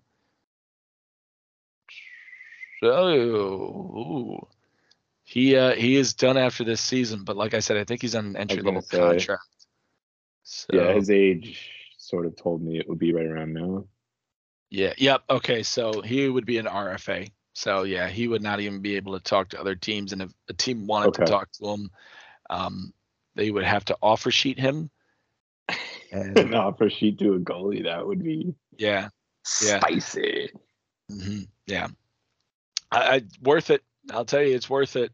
I agree. Who was that RFA? Either last offseason or this offseason before that, where he was offer sheeted and Kotkaniemi? I was gonna say I think it was him. But before that, I thought it was somebody with the Leafs and Hurricanes. Maybe it was Aho. It was Aho from Montreal, and then like 2 or 3 years later, it was we did it back with Kotkaniemi because Montreal had no cap space to sign him at that price. And then our PR team tweeted the exact same tweet about Kotkaniemi. It was complete plagiarism from Montreal. It was like, that was pretty funny. That was good. Gotcha. Yeah, I can't. Yeah, I think that's who it was. Somebody was. It had to be Aho because I was gonna say somebody offer sheeted them and then they matched it. So if you're gonna offer sheet them, you better hope that the other team is not gonna match it. Agreed. But with that being said, we will go into our last series of the first round, and it's Edmonton and LA. And you mentioned it earlier, Ann, but before you mention it, or before we bring it back up again, I will say LA probably deserves the most credit of any team that got eliminated in the first round. Yeah. Yep. I agree. I picked the LA Kings to win in 7 games. The series ended up going 7 games, but obviously they did not end up winning that series in 7. But the fact that I picked 7 games and it actually happened is no surprise to me. I really think that a lot of people similarly, but not so much to the Capitals Florida series, we're looking at that series and going, 4 games, 5 games, 3 if they, everybody always sees those memes, Oilers in 3 because they're that dominant of a team. But I knew going into this series, this was not going to be a quick one. The Kings are on the right track. If they can just get a goaltender, because that they did that with a Jonathan Quick, who's 37 years old now. Jonathan Quick, and they were able to bring the Oilers to 7 games. And my point with my point with the Capitals that I'm going to make here with the Oilers or with the Kings is they do not have the scoring that Florida did comparatively. I just pulled up their team scoring, and I'm looking at it now, and I would agree. You know they what I mean? have Like, some scoring diversity, but the depth of it is just not enough, right? Yeah. They got Danault and Grundstrom at 3 goals apiece, and everybody else is either 1, 2, and it's mostly zeros. And ultimately, I would agree, dude. It's the scoring depth. And what is it? I mean, 9 times out of 10, it's going to come down to that. If it's not the goaltending, if it's not the defense, it's more than likely your goal depth or your scoring depth, rather. Yeah. Scoring and goalie. And the fact that they were able to go 7 games against Connor McDavid, Leon Draisaitl. It's impressive. Actually, so I'm sorry, I have a new name for the Edmonton Oilers. Remember in our our weekly supplement episode of the Edmonton Oilers, we called them the McDrysaitls. Yeah. Well, I got a new name for you guys. They're no longer the McDrysaitls. They are the McDrysaitl Canes. Kane They're the McDrysaitl Kane. Because now, the load for McDavid and Draisaitl isn't as heavy when they got the playoff goal leader in Kane. The dude has, I think, 12 or 13 goals. 2 hat tricks. 2 hat tricks, which is nuts. This Oilers team is comparable, and Oilers fans are going to love hearing this. They're very comparable to the late 80s Edmonton Oilers that, you guessed it, went back to back to back? 4 for 5. 4 for 5, yeah. It was back to back, then they lost in the finals, and then they went back to back again. So they were in 5 straight and won 4 of them. Yeah. They're throwing stats out there that, McDavid's goals a game are comparable to Gretzky's in 1986. And Evander Kane scored 2 hat tricks. The only other players to do that in Edmonton Oilers playoff history were, you guessed it, Wayne Gretzky and I think Curry. Curry, I think, is in there, and maybe Mark Messier. Regardless, those guys all played for Edmonton Oilers in that late dynasty that they had in the 80s. So, I mean, shit, those comparables looking good for you, Edmonton Oilers fans, because they won the cups in those years, and you might be on your way to win a cup here. But back to my point with McDavid and Draisaitl, the Kings didn't have that type of scoring. They don't have a McDavid and Draisaitl combination.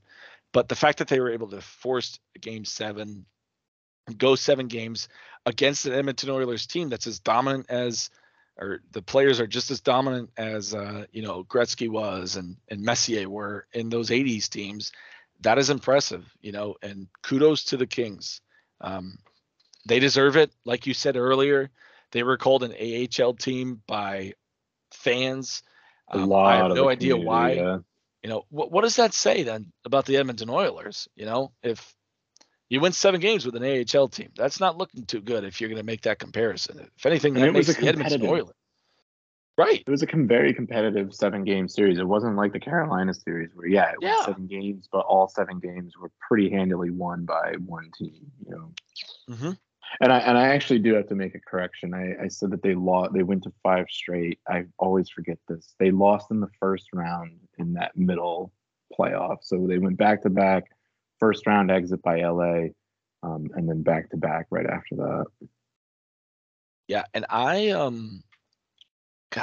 could be wrong, but 1989, I think they were kicked out by Calgary. I don't know if it was the second. LA. You sure? I have it in front of me. Yeah, I pulled it up because I wanted to double check what I said. 1989, first round exit, 7-game series against LA, ironically. Oh, wow. So they won okay, so 1990 and 1991. And then 87 and 88. Yes, you got it. Okay. Okay, my bad, because I thought in 91 and 92, the Pittsburgh Penguins had their back-to-back. Yeah, so it was only 3 then. I always think it's 4. It was 3 of 4. So back to back first round exit, and then another championship in the 90. Okay. All right. And Because I then was gonna say 91 was Pittsburgh. Yeah. Yeah, I was gonna say because I'm pretty sure Pittsburgh went back to back 91 to 92. That's the infamous Yager and oh man, who was it? Lemieux. Lemieux. Yes, thank you. With their backs after they won their second cup, they were back to back to the The Stanley Cup. mullet. Yes, with the mullets, the very infamous picture of them. But yeah, this team is very comparable to that to those Edmonton Oilers teams, which is just insane, especially in this day and age. Back then, goaltenders were, they were Standing like, up. yeah, they were standing up. You could have thrown a janitor on the ice, and he'd probably be just as good as Vasilevsky is now. Like, hey, I know you're like their e-bugs back then probably would have performed just as well as your average goaltender nowadays. Or I should say 100%. I meant to say e-bugs nowadays could have performed just as good as goaltenders back then could. I figured that's what you meant. Yeah, my bad. But it's not too much of a surprise to me. I really like the fight that the Kings put up. I thought that they were going to win in 6 games. I don't think they had a 3-2 series lead. I could be wrong, but I felt as though they had a 3-2 series lead going into Game 6, and I was really confident that they were going to win that game. But it didn't end up. Actually, yeah, they did. They won Game 5, and Wow. that was actually the infamous who scored that? Was it Kempny? Kempe. Yeah, Kempe. It was Kempe. And what was his celebration? Oh my gosh. Did he? Oh, that's right. He put his hand up towards the Edmonton crowd to, obviously he scores the overtime winner. And he's like, I don't hear you anymore. Or what happened to that? Because that's when the Oilers mounted a comeback and that crowd was wild. They were going crazy. And then they scored within, I think they scored within 2 or 3 minutes into that overtime period. It was a quick overtime. And then he quickly does the that where are you? I can't hear you. I can't hear you. And then what else happens in Game 6? Kane scores, I think, an empty net goal to make it 4-2, and I can't remember his celebration, but it was a mockery. He put up 7. He put up 7. Yeah, with both hands. What it was. He tucked his stick in to do it too. You know what? I am going to say this now, and it's going to be a very controversial topic. Especially with the way that things have played out in the past. But I love Kane. I love Evander Kane. I do too. I have 180 on the guy. When everything was coming out with him betting, and with him and his personal life, with his wife and the divorce, we were seeing a lot of just off the ice bad behavior Ugliness, that you never want to see, and you never want to know about. Some things are best kept private. I kind of wish that stuff was kept private. He's dealing with that personally. I don't need to know about his personal life all that much, but it got out. We learned about it, and I think it changed people's opinions. Changes the viewpoint. Yeah. But we mentioned it in the Oilers weekly supplement that we did. We said, you know what, this is going to be a season for Kane to prove himself. We even said, and I can't remember who said it, but I know somebody said that if they make the playoffs and he performs in the playoffs, not only is that going to get him back into the NHL, but all 32 teams are going to be dialing up the Edmonton Oilers. They're going to call themselves. They're going to be like, hey, is he available? Yeah, he's still available. All right, at what price? Because he has just been playing at an insane rate. I give Ken Holland a lot of credit for giving him a contract. And, like we're mentioning about coaches with their goaltenders, Ken Holland had the same amount of confidence that he had in Kane that Gerard Gallant had with Shesterkin, and that Dean should have had with Marc-Andre Fleury. They had, Gerard Gallant and Ken Holland both had the confidence in their players, and man, has it paid off for the two of them. the Oilers are in a commanding position against Calgary to possibly make it to the wild card or the Western Conference. And if Kane's not on that team, I don't know if they're in that position. I really don't. Agree.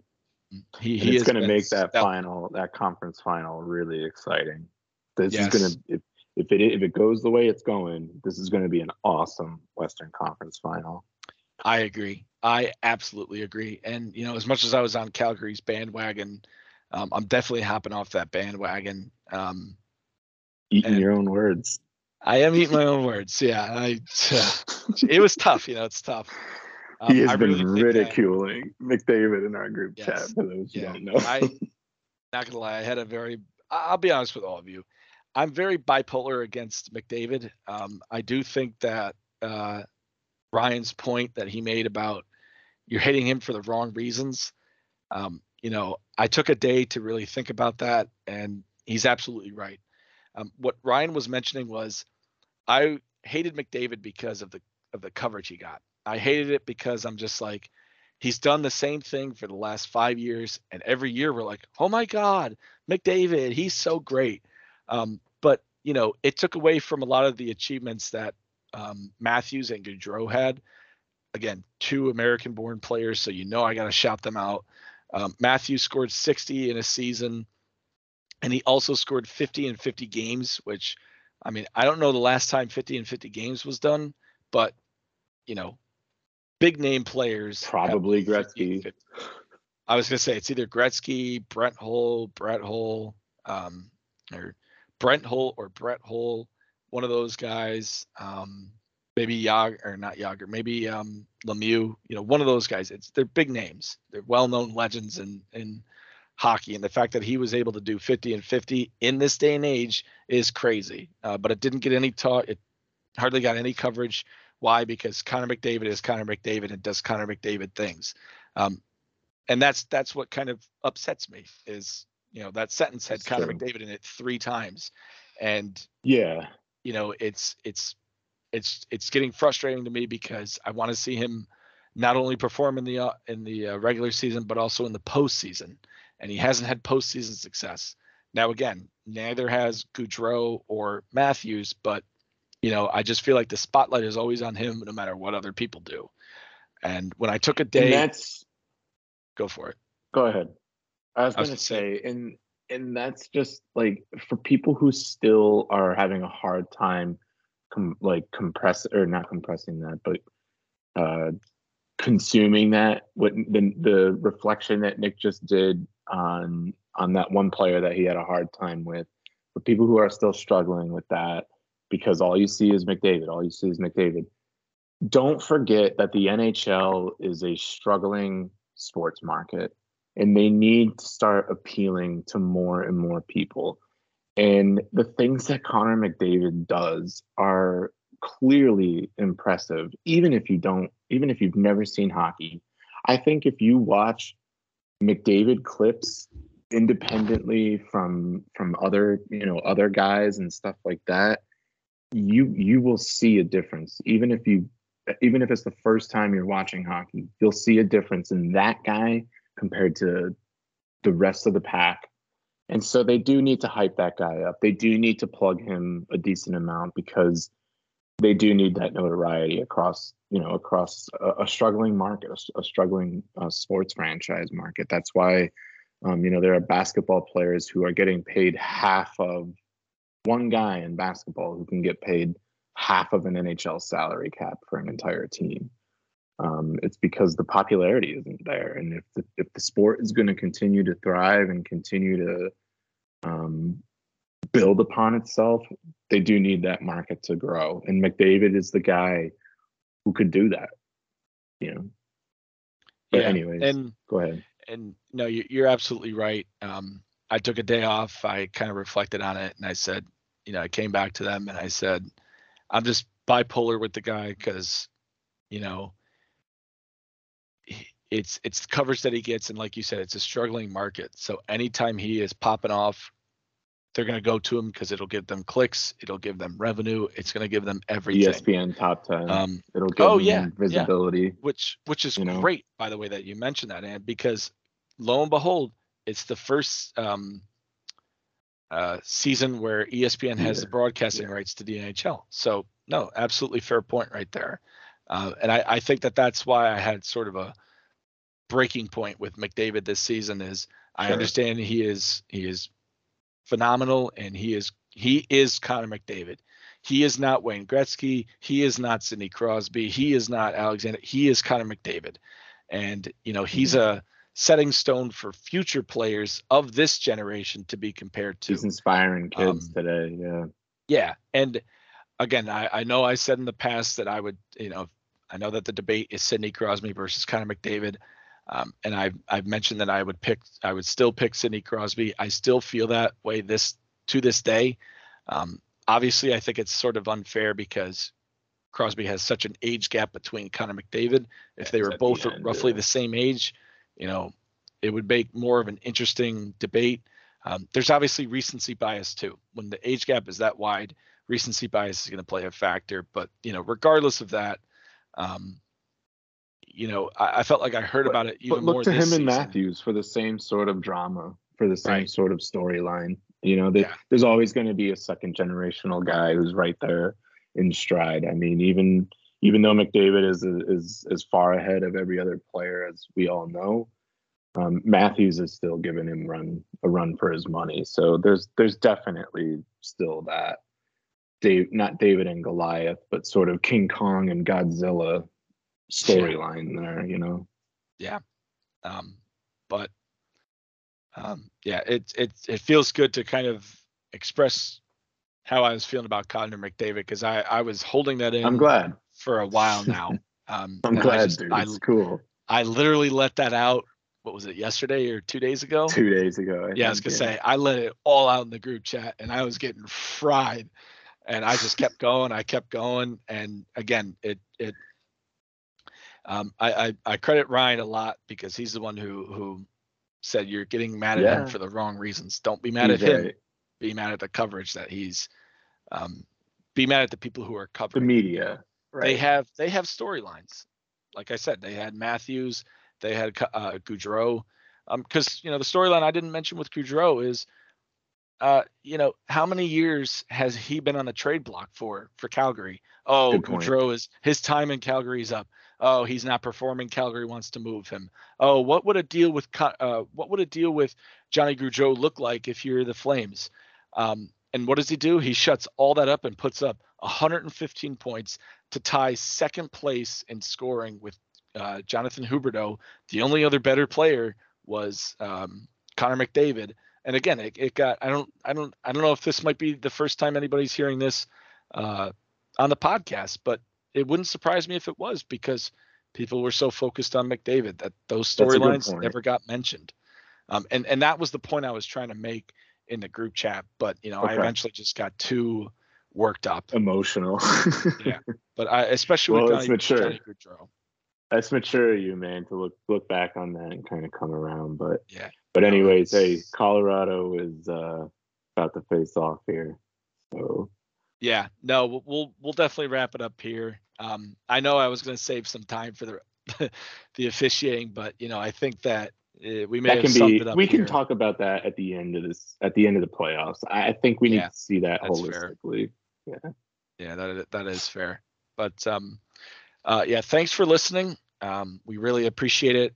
Lately, we've been getting, I was checking the other day. A friend reached out to me from Cortland, and he's like, "Hey, man, I'm listening to your podcast." And I'm like, "Hey, thanks for listening."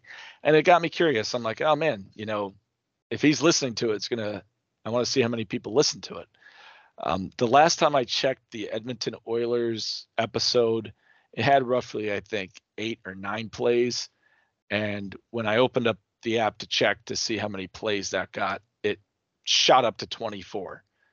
And I had never seen anything like that. So I'm like, holy crap. I texted Andy. I'm like, dude, we just tripled our numbers. And then I looked back at previous episodes, and every single episode dating back, I'd say 4 episodes back. So including the Edmonton one, 4 episodes back, the supplements, and then I think it was a season review or preview. I forget which. I think it was the season preview. You know, those got 20 plus plays, and those are episodes that are really old. I think it had to have been some of my friends that found out I had a podcast. I told them about it, and they started giving episodes a listen. If you are one of those people, I really, really appreciate it. Like I said, I've had a lot of friends reach out to me and say, you know, I listen to your podcast when I'm, you know, cleaning up the house, or I listen to your podcast when I'm just when I have downtime.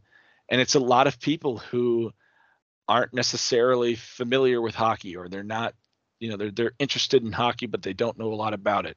I'm glad that you're coming here to, you know, consume the content, and sort of learn the game and understand the game as it is. And I think it's a good time to do so, especially with the playoffs. You know, Andy and I have a lot of knowledge as far as, you know, like the officiating, for example, in the playoffs and how that's supposed to differ from the regular season. We talked about momentum.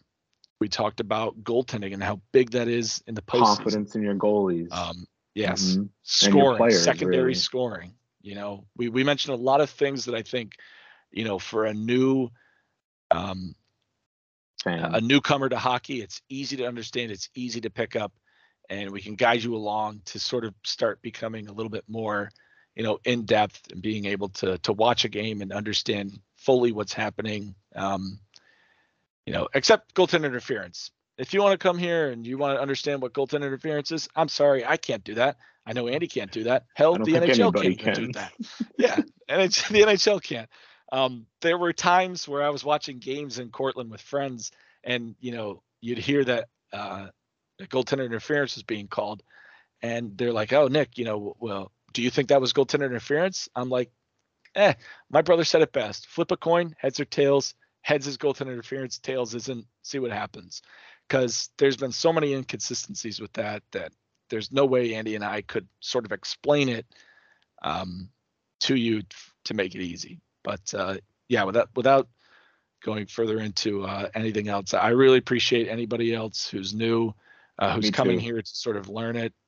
It's a really cool feeling, and it's really, you know, we don't do the like and subscribe nonsense. We kind of do that in satire, and the viewership is really what makes it. It's been cool. I mean, we didn't do this for viewership, but to have it is really awesome. Yeah, and it's growing exponentially, you know. Yeah. And I want that to keep happening. I'll continue. Anybody who's interested, I will continue to tell you, you know, an episode came out if you want to listen to it. I know that we've been, you know, a little inconsistent with posting, but you can definitely rely on us in the playoffs to do round reviews like we did today. So when the second round ends, we'll definitely be more on time with that. So far, some of these series looks like they're going to end early. The only one that could continue on is the Carolina Rangers series. That's currently tied at 2-2, whereas the Calgary one is 3-1 and the Colorado one is at 3-1. And then obviously Tampa won in the sweep. So, you know, depending on how quick the Rangers can end their series, as well as the Oilers and the Colorado Avalanche, we can probably provide those episodes for you sometime around Sunday if things pan out the way before that they the do. Third round, yeah. But you know, other than that, you know, we really, really appreciate the viewership. We hope it continues. I will definitely let my friends at Cortland know that a new episode's out, and to listen on your own time. There's no rush to it. But you know, if the viewership continues the way it's going, you know, I'm really, really, really, really appreciative of it, and I will. It means a lot, I think, to the both of us. So we really do appreciate it. But you know, without further ado, enjoy the playoffs as always. Enjoy the remaining series. The Blues game is currently on right now. So without further ado, you know, take care and peace out. Peace out.